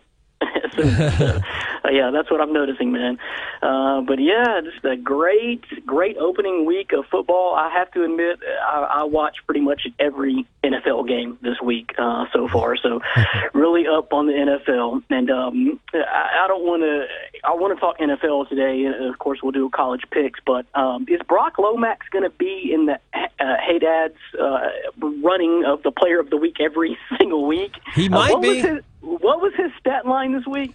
His stat line this week, hold on, I've got it He somewhere. had 5 total touchdowns. Yeah, 4 for 7 for 130 yards and 2 touchdowns passing, 9 carries for 26 yards and 3 touchdowns on the ground. So he got 137 yards passing and 2 TDs off 4 completions and 7 attempts Yeah. and 5 total TDs? Yeah. Wow. They Yeah, put up so- 60-something points. I think it was 63 points or something on. Yeah, total. they put up 63 points total. And to be counted for honest half with of you, it. I mean, he wasn't the only one. If it hadn't been for 5 total touchdowns, it would have been one of the running backs on their team because their running backs both lit it up. It's the strength of Covington. Well, you saw him week 1. You saw him live. Strength of Covington is ridiculous this year. Yeah, Keyshawn Gant and I forgot the other running back. But Gant's out with an injury right now, but okay. You've got right now Page and then Marcus Hayes. Cordarius Page. Yeah, Cordarius Page, Marcus Hayes. Yeah, those guys are loaded. And we've been in Arkansas the last 2 weeks, and we're not going to be back in Tennessee until when Brighton goes to Mumford. So it's going to be a little while. So I'm kind of out of touch of what's going on, but I keep up with you guys and see the polls every week. But Brock Lomax just keeps putting up, fun, player of the week worthy numbers every single week. It's insane. We had some more good performances this week, obviously, and Mac Fullen ended up winning with 233 rushing yards. But, you're right. Brock Lomax, just impressive. And the improvement year to year on him is impressive, too. Talking about the NFL, though, and I know that you heard what we were saying about the roughing the passer stuff, and I'm not going to get too much into that. But do you agree? I mean, this is the point of ridiculousness where you either make a rule that you can't hit the quarterback or get away from this stuff. Well, we're in a transition period. The NFL is going to change. It's either going to change dramatically, which we're already seeing, or go away completely. I think the only solution to this is you make it a mandatory contract stipulation for every NFL player if you sign a contract. And I'm not sure the legality of this. I'm not even sure if this will fly. But for the NFL's sake, you have to make a mandatory stipulation that at no point in your current NFL career or post-NFL life can you sue the NFL. That's kind of what this stems from. They're taking a lot of heat, the CTE discussions, and a lot of former players coming out and suing the NFL. They're trying to balance PR with football, and it's a tough juggling act. And until you see something like that, then if they were able to pass something like that, where no player under NFL contract could ever going forward sue the NFL, then I think it's a wide open game. You can do what you want to. But here's the thing. I saw benign, I saw a roughing the passer penalty where the ball had just left his fingertips when the guy hit him, and he got called for roughing the passer. You can't expect a guy that's 350 pounds to stop that fast. Well, and let's be honest, all defensive players, their dream scenario in any given play is to whack that quarterback and take his head off. I mean, that is the goal of football, is it not? Whether it be receiver, running back, quarterback, but who has the ball in his hands the most is the quarterback. So that's who the defenses are targeting. Now you can't target. And a lot of the defensive players that come out and said, okay, well, I'm going for the knees then. I'm going low. And that's not good either. That is not good for player safety either. So, but all of that aside, I agree with you, and I made the comment that I heard that it was the most roughing the passer penalties in Week 1 since 2001, which I believe, and probably back in 2001 that was a fluke, whereas this year it's not. It's an intentional, right? It's something intentional that the referees are looking at. And Adam made the comment, and he's right too, that they focus on specific things every year, fresh out the gate, and it will kind of trickle down. You'll see that effect kind of wear off a little bit. I hope, but yeah, hope so. But to me, what was killing football, though, Chad, and I'm okay. I'm not completely okay, but I'm not real upset about these targeting penalties. What I'm very happy about is they're finally not overanalyzing these catches to death. That, to me, was killing football. That was making me want to turn football off. When something that was a catch in 1988 is not a catch in 2018. So stop overanalyzing the catches to death. So what if it bobbles and moves, the ball moves a little bit in the guy's hands once he hits the ground? So what? If he catches it, 2 hands on the ball, takes 2 steps, makes the football move and hits the ground, it's a catch. That is a catch in any background, any field, anywhere. I'll tell you what bothers me about that, though. The structure of that rule does not allow for it's only a catch when it benefits the offense. Because if I saw a guy make a catch, I'm trying to remember which game, but I watched very nearly every NFL game. there was a game where a guy made a catch and was turned around kind of midair, and then the defender knocked it loose. But he had control at one point of the ball, and it's called an incomplete pass. And had it been a situation where he touched both feet and then went out of bounds and the ball came loose, they would have called it a catch.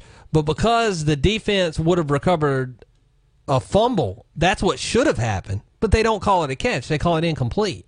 And so to me, it's inconsistent to say that in this situation, it's a catch as long as you gain control. It's a catch. And there was a situation where this guy, he gets it, he has control, he bobbles it, it hits the ground. They call it incomplete. It's got to be the same across the board, whether it benefits the offense or the defense. But right now, it's only a catch when it benefits the offense. I mean, that is true. The problem is instant replay, Chad. I mean, the instant replay, we're looking at these replays slowed down to the nth degree in high definition, where we didn't have that, 15 years ago. So they want to use all this new technology. And something I was noticing, I think last night, I forgot which game it was, but why are we so dramatic? I don't know if it's just the United States, the NFL, sports, the TV culture. Why are we so dramatic? Why do these guys go into a blue tent to get checked out? That just seems so silly to me that now they're officially going into a blue tent covered from everybody. I think that's a college thing that kind of found its way over there. I don't know. But that's silly. Just why? I mean, that's something else you can probably sell down the road too. Right. The injury tent sponsored by so and so. Right. Oh, I'm sure that'll be the next thing to happen. Now my only thing my theory on it, and I'd hope that I'm right and not something crazy, is that it's a privacy thing. They don't want the cameras, because you know how they do. They focus in on every little thing, trying to figure out what's wrong. Let's do it. And I'm wondering if that's what spawned that. I would like to think that's what it is, but I doubt that that's really. Well, as a fantasy football player, I want to see that. I want to see, is that guy grimacing? Right, is that guy really in pain? Yeah. Right. Yeah. So I don't know. I think it's a little silly that these guys go into a blue tent on the sideline. It's unnecessary. But as far as going back to the catch rule thing, I did notice that I think it speeds up the game as far as game time. As I was watching over the weekend, that they're not overanalyzing these catches. If the refs called it a catch and it was even slightly questionable, they're sticking with the catch. Let's move on and play football. And I love that. My whole thing all along is if it was a catch 20 years ago, it should be a catch today. Let's not change the rules. Here's my thing on one more thing on the safety thing, though. So we're getting all these calls, roughing the passer and all of this, unnecessary roughness. I at least one, but I believe both of the players that I saw get knocked out cold, there was no flag on either one of those plays. Now, I may be mistaken about the one, but I know there was no flag on the Taylor Lewan knockout. And so the plays where something actually happened weren't penalties in the eyes of the referee. And so it just shows me that they're either disingenuous about their intent, which is what I really think it is, or they're not smart enough to figure out how to prevent the injuries. Well, let me also propose this to you, Tex. I'm not exactly sure which one you're talking about, but I know the one. Could it be that the players who were mostly affected were on the road? Because I think a lot of times in any sport, the referees are influenced by home crowd too, and momentum of that crowd. And I think that causes a lot of flags to be thrown too. If you're in front of a home crowd that's going to be booing you, I think that causes a lot of it too. They're influenced. They're human. They get caught up in emotions. They're influenced by home crowds and whatnot. I know it wasn't at the Texas A&M game. No. They didn't get influenced by nothing in that game. Now, you also mentioned earlier about the taunting penalties that I was watching last night, and the Jets guy, the rookie, Perry Nickerson, I don't know if you saw this, Perry Nickerson got a taunting call in his first NFL play ever. I mean, what are you doing, kid? Obviously he didn't get the memo on the rule changes. Now, a couple of other things I wanted to hit. Philly fans in Game 1 last Thursday, Now, Philly is the defending Super Bowl champions, okay? They had a ceremony with the Super Bowl trophy on the field in game, like before game one started. When they went in at the half, Philly fans were booing them. They're the defending Super Bowl champions. It's halftime of game one the next year, and Philly fans are already booing them. That's how horrible it is to play in Philadelphia, Pennsylvania for any team. It is. I mean, but that's never going to change. I mean, I don't know. Nick Foles is a great guy, great character. We actually interviewed him. Ritter Communications interviewed him recently. One of our coworkers at Ritter Communications who had links to the NFL, and he's just a great guy. But he's not seen as the guy. So don't let him have a bad performance. And I don't know if you guys caught the end or second half of the back half of last night's Oakland game, but Chucky's not having a great time in Oakland either. And those fans should be even more fickle because they know their team is on the way out the door. They're moving to Vegas. So, Philly fans are going to be like that. But they ended up winning it because of that Philadelphia defense. And a lot of people are kind of, not so much sold on Philadelphia as, repeating Super Bowl champs. Now, I'm not willing to go that far because we're going to have to see how it plays out. But I am 100% convinced that Philadelphia will represent the NFC in the Super Bowl this year until someone else knocks them off. And Atlanta looked great in that game. They really did. So 18-12 defeat to Philadelphia. On what side of the ball? On what Atlanta? side of the ball did Atlanta look good? Matty Ice looked like Matty Water. I mean, that is true. He didn't play well at all. Neither quarterback played well for that matter. But, Atlanta outside Julio Jones, I view the Atlanta performance a lot like I view the Memphis performance against Navy. It was very much defense did what they were supposed to do, and they had one outstanding player on offense, but the rest of the offense didn't show up. And I think Atlanta had the same problem that Memphis had. But it's defense. Atlanta has come so far on the defensive side to only give up 18 points to the defending Super Bowl champs at home. That's what I was impressed by. No, about Matt Ryan, from a fantasy perspective, I am out on Matt Ryan. The guy in our MyFantasySportsTalk.com league that drafted Matt Ryan, I tried to tell him to make backup plans. Okay, Matt Ryan is not going to work out for you, and I don't think he did very good. I think he may have had 8 fantasy points in our league this week. So I'm with you there. Yeah, no, it was sloppy, but for the Atlanta Falcons, for them to not be efficient on offense at all, and the Falcons to still make Philadelphia kind of struggle on the offensive side of the ball, I think was a win for Atlanta. And their problem has been play calling for the last several years. I mean, look at the Super Bowl. What were they doing in the Super Bowl to lose? What was the lead? 28-3? Yeah, 28-3. Play calling, yeah. It's Atlanta does not have it together, and they should. They should be a lot better than they are. It just seems like the moments when they need to make something happen, they can't. They blow it in the fourth quarter because of play calling. They don't do the right thing at the right time. Yeah, in fantasy football, how is the Le'Veon Bell situation playing out? I mean, he obviously didn't play this week. He may not play again next week. And the Steelers probably don't mind sitting out with him, even though they tied with the Browns, which is an embarrassment in itself. They did, however, have a great performance out of the backup running back. And so if Connor is playing that well, then, and you've got the offensive lineman talking trash about Bell, you've got Big Ben taking shots at the coach. I mean, do they really need to bring Bell back right now? I could see this standoff lasting until week 6. I don't know as far as contract negotiations go where they stand. I mean, that's going to be a daily thing. It's going to be a daily grind. It could all be solved tomorrow morning. We don't know, but I'll tell you this. The Pittsburgh Steelers did tie a National Football League game with the Cleveland Browns, and that's not good. As well as James Conner did.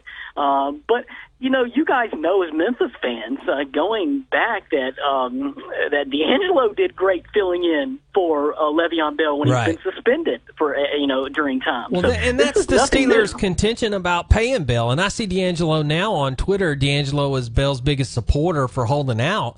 But to me, you have to be realistic in the sense that, okay, is this, and this is the way D'Angelo put it today. He said, if you had a $9 an hour job and you got offered a $50 an hour job, but you had to be off work for 6 months, would you not take off work for 6 months and then take the $50 an hour job? Here's the thing. You're not guaranteed, only if you're guaranteed that $50 an hour job and you know you're going to have it for at least a year, then yeah, you take it. But Le'Veon Bell's not guaranteed to get 6 times his salary. And, I mean, he's not guaranteed to get that from anybody except the Steelers. He's not guaranteed that he's going to get it by holding out with the Steelers. There's no guarantee of more money for Le'Veon Bell. And the longer he stays out, the more he hurts his chances of it, especially when they got a guy rushing for 200 yards in his place. Well, and the whole Khalil Mack situation should scare him a little bit because it just goes to show some of the teams don't really, whether it's a bad move or not, I don't see Pittsburgh doing that, but it shows that some of them aren't willing to deal with it. Like, okay. Well, I got to wonder a little bit, was Le'Veon Bell Sunday thinking just a little bit in his heart that he hoped Cleveland won that game? Oh, it was. Yeah. Yeah. Yeah, I mean, James Conner had a great performance, but the bottom line is Pittsburgh turned the ball over 6 times to Cleveland's 1. Something was not right, and it still ended in a tie. So, and that's another thing I want to mention before everybody goes all overboard on the Cleveland Browns, which I've been preaching since the beginning of Hard Knocks. This team is not more than a 4 or 5 win team. They're thin. They're not that good. Defense is going to struggle. I mean, think about that. The Pittsburgh Steelers tied them on the road, and Cleveland's not going to be more hyped up for a game all year, folks, than this one on week 1 hosting the Pittsburgh Steelers. And Pittsburgh committed 6 turnovers on the road, and Cleveland still couldn't put them away. Partly because Tyrod threw it 40 times and only completed 16 passes. But, I heard a stat, and I don't know when this is from, if this is from since the merger or whatever, but I heard a stat that the only 4 teams have ever lost when having a +5 turnover margin, and twice it was the Cleveland Browns, and now once the Cleveland Browns have tied with a +5 turnover margin. Yeah, +5. Yeah. I don't know how it happened. It was such a How can you have a +5 margin and still tie the game? It's crazy. Well, and I'm looking at both the kickers. I got to get moving. Screwed this up. I got to get moving on this segment, but I also wanted to get your opinion. The Titans lost Delaney Walker. They lost. He's out for the season, we know, but what do we think about Marcus Mariota if you chose him as your quarterback? You got a guy, I don't know if you agree with, you may not have heard the first hour of the show, but when I was saying Marcus Mariota, he's not the guy for the Titans. This guy called 2 timeouts in the second drive of the first quarter. And he called 2 of their timeouts. They're still in the first quarter. On the same drive. He's not the guy. And I think if you got him on your fantasy team, you need to dump him, because even if he comes back next week, he's not going to stay healthy. No, you're not going to get any argument from me, Chad. I am not, and I hate it because I'm still on the fence as far as rooting for Marcus Mariota. But here's the other thing, and we may have talked about this in the last couple of weeks, that we may be seeing with the Titans what Detroit is going through with Matt Patricia. Mike Vrabel might not be the guy when a team is built and constructed, particularly with the talent that John Robinson brought in with Dion Lewis, who did look good, by the way. Oh yeah, that's true. When your team is kind of in a built for win now, or at least be offensively productive mode, such as Detroit is and such as Tennessee is. I mean, heck, they're a playoff team. They won a playoff game last year, so they have roots there. With the Delaney Walker injury aside. Matt Patricia may not be the guy to lead an offense and may not have a clue about leading an offense, whereas Mike Vrabel may not be the guy in Tennessee to lead an offense. And something's got to connect between your coaches and your quarterback, and it's definitely not right now in Tennessee. So no argument out of me about Marcus Mariota. We need to be thinking about contingency and backup plans right now because Blaine Gabbert played just as well as Marcus Mariota did in the rain in nasty conditions. Right. Yeah, it's true. It's both inconsistent players. Both throw the ball high. It was a mess. We'll keep you on the line, Brandon, and when we come back, we will make our college football picks for the week. We'll have to get them in kind of quick.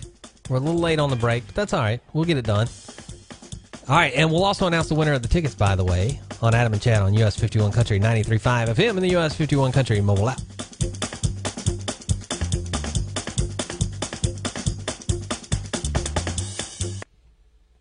It's time to celebrate Munford on Saturday, September 15th in downtown Munford. Experience fun times with exciting talent time acts, great bands, and thrilling gospel sounds, all on center stage. There are crafters and vendors and a fun-filled kids' place, a classic car show, military displays, an art show, and a fireman's challenge for the kids. Start your day at 9 a.m. with the Munford High School Choir and end it at 5 with the Munford High School Band. You won't want to miss a thing in between. The title sponsor of Celebrate Munford is Admiral Custom Roofing and Remodeling. For more information, visit munford.com.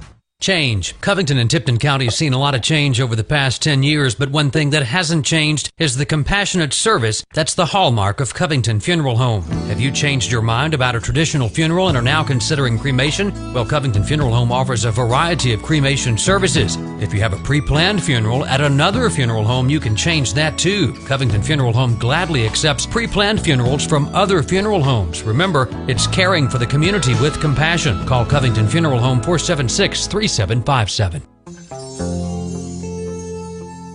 Maley Yarbrough Funeral Home has proudly served families from Tipton and its surrounding counties in their times of need for generations. In fact, Houston Moss is their third-generation funeral director. Like his uncle and grandfather before him, Houston will explain all the different options available to your family. Whether you're planning an unexpected funeral or pre-planning your own, trust Maley Yarbrough Funeral Home to make the process as easy as possible. That perfect drive right down the field is usually a balance of runs and passes. For protecting what you drive, huddle with a Grange independent agent about a new Grange auto policy. Check with McGowan Stitt Insurance about a Grange auto policy that balances competitive rates and responsive Grange claim service. Call McGowan Stitt Insurance at 901-476-7137 or visit McGowan-StittInsurance.com. Products not available in all states.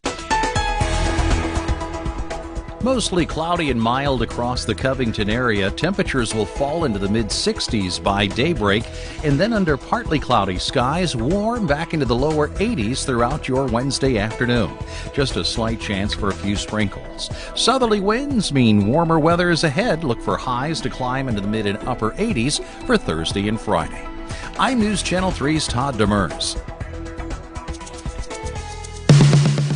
Welcome back to Adam and Chad on US 51 Country 93.5 FM. I'm not trying to make you nervous, but this is the Sports Jock and Chad. Welcome back. Final segment, Adam and Chad. Time to make some college football picks for the week. And this time I'm going to enter them in and submit them on the app as we go, because last time what I did is made my picks and I didn't save them. And so the first three games I had picked didn't even count. Because I had to go back in and do them all at the last minute. I'm glad Adam caught it, or I would have not had any. I would have had 0 points last week. So I'm playing catch up a little bit, but we'll get it going. Adam, you ready? You queued up, ready to go? Yeah, oh yeah. All right, good. All right, the first game, we got the Oklahoma Sooners playing Iowa State. They're playing in Iowa State. Wow, this looks like 100% the rest of the country. I go with Oklahoma on this one. Should be an easy pick. Iowa State's going to give them some crap, but yeah, Oklahoma for sure. Yeah, even with, I guess, Oklahoma losing their back, I mean, number 5 team in the country. I got to ride with Oklahoma. Right. I'm with you. I think they'll have somebody else to take honestly, I believe I'm trying to adjust our cameras right now, so this might be a little. Yeah, there we go. Okay, I just wanted to get everybody on one shot. So I believe Oklahoma is the third best team in the country right now.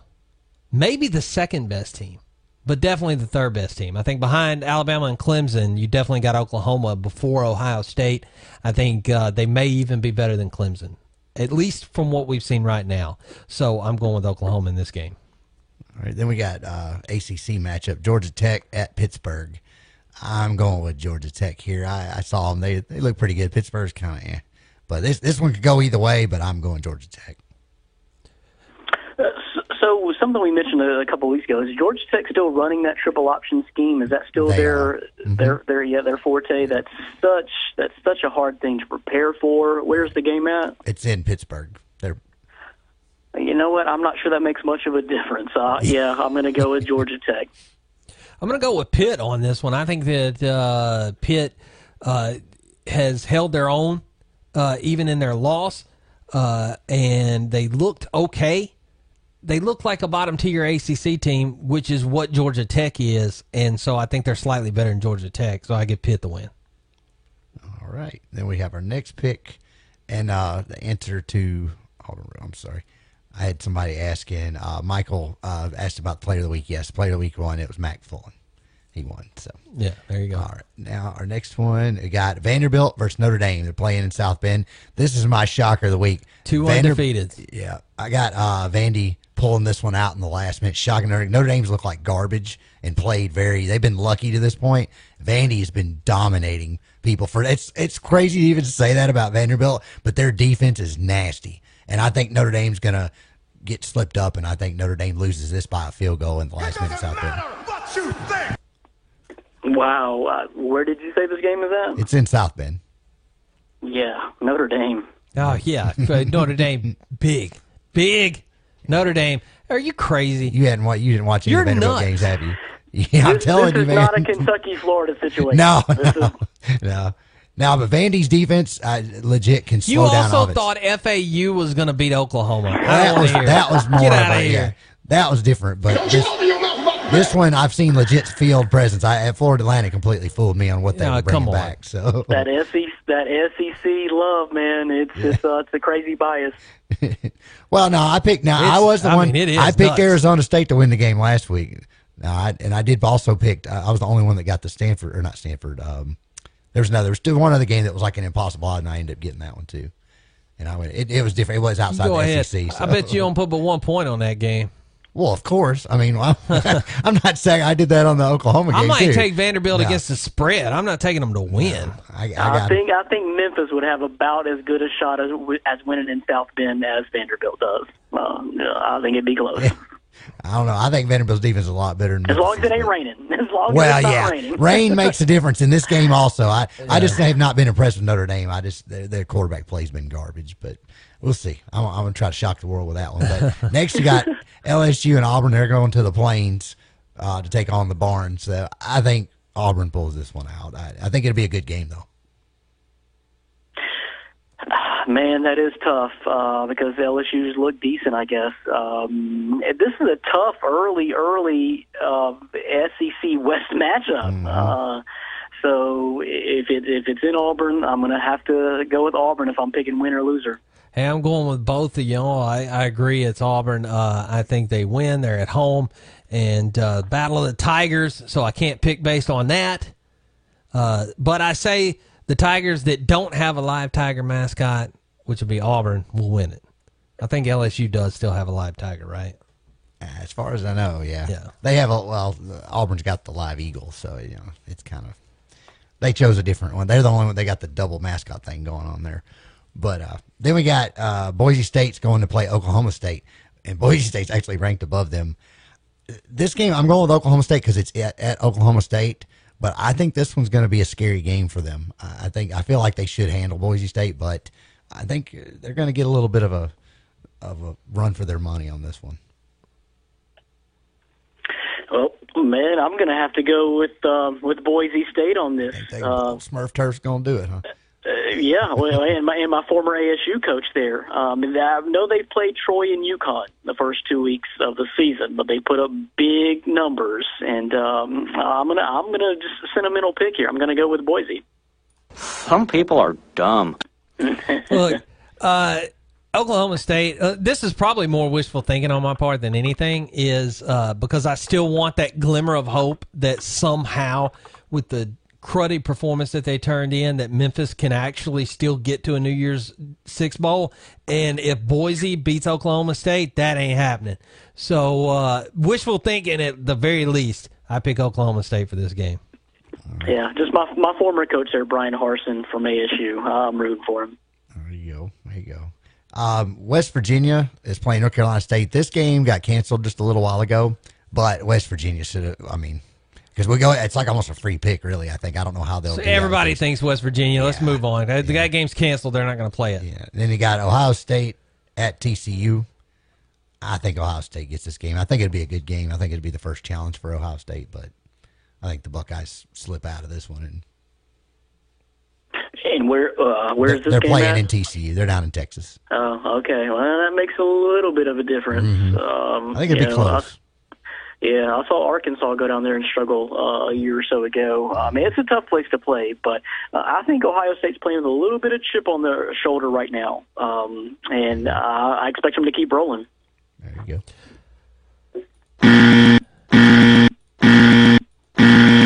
Boy, Chad's going to put his crazy pick of the week. Okay. Crazy? You think it's crazy to think that TCU at home will beat Ohio State without Urban Meyer? Listen, this is a ranked game versus a ranked game. A ranked team, rather. Really ranked team versus Urban a ranked Meyer. team. That not during the week. Yeah. But on the sideline, when a game is on the line, the call that the coach makes, the timeout, the late timeout, whether to go for two, these things that come when the game comes down to coaching, and it does a lot of times when a ranked team plays a ranked team, then that's when it shines. Urban Meyer's not on the sideline to help him out this time. TCU at home over Ohio State by a field goal. No, great point. Athletes are athletes, though. Who has more? We got Lee Corso over here in the studio. Now we got next we got USC at Texas.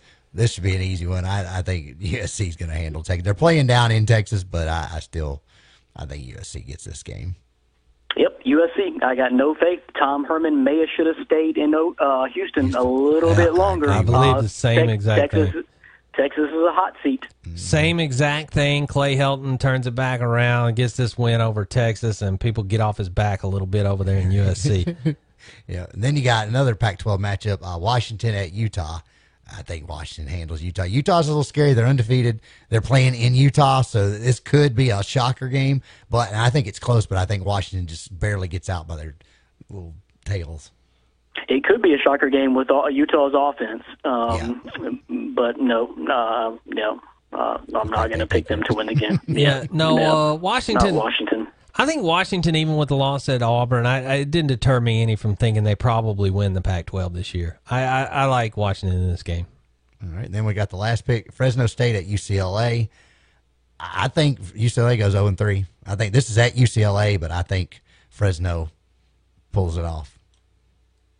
Man, I got to be honest. I know nothing about Fresno State football. I mean, what's going on? They're 1-1. I'll give you that. And they played Minnesota, and they lost to Minnesota, and they won against Idaho. They put 79 on Idaho. Well, Chad, you make your pick.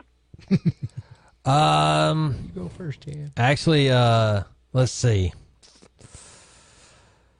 This is a tough one here, but in the end, I'm going to say that I think that Chip Kelly ends up getting his first win at this one. I think Fresno State just hasn't shown over the years that they can go and win on the road against a Power 5 opponent. So for that reason only, just history tells me Fresno State will probably lose this game, and that Chip Kelly is not going to lose 3 in a row. UCLA is a dumpster fire right now, though, so it's a tough pick, but I'm picking UCLA. All right, and that's Yeah, okay, I'll go with UCLA just because something I mentioned earlier. Sometimes it matters how many athletes you got lined up on, and I just have to believe that UCLA somehow found enough athletes to beat Fresno State when it comes down to it. And you helped me, Brandon. You probably helped me increase my lead in the pick 'em I've won the last 2 weeks. So. He goes with the opposite of me. I catch one, I get another one. So well, that Vanderbilt pick is going to take a point away. I can tell you that. What's that, Brandon? Is Todd Herman on the hot seat more, or is Dan Mullen on the hot seat more? Tom Herman. When you lose to Kentucky for the first time in 31 years, guys, you ain't looking so good. Dan Mullen probably wishes he stayed in Stark Vegas. Right. That might be his seat's true. smoking, but I think Herman's it's lit. Thanks for joining us again, Brandon. We'll see you next week. Appreciate it, guys. Enjoyed it. All right. And for everybody here at the Grace Broadcasting Studios, Adam Craig, everybody else that helps out with the show, Brandon Reed, Jeff Ireland, congratulations to Matt Fullen for winning Player of the Week. We'll be back next week. I'm Chad Gatlin. See ya.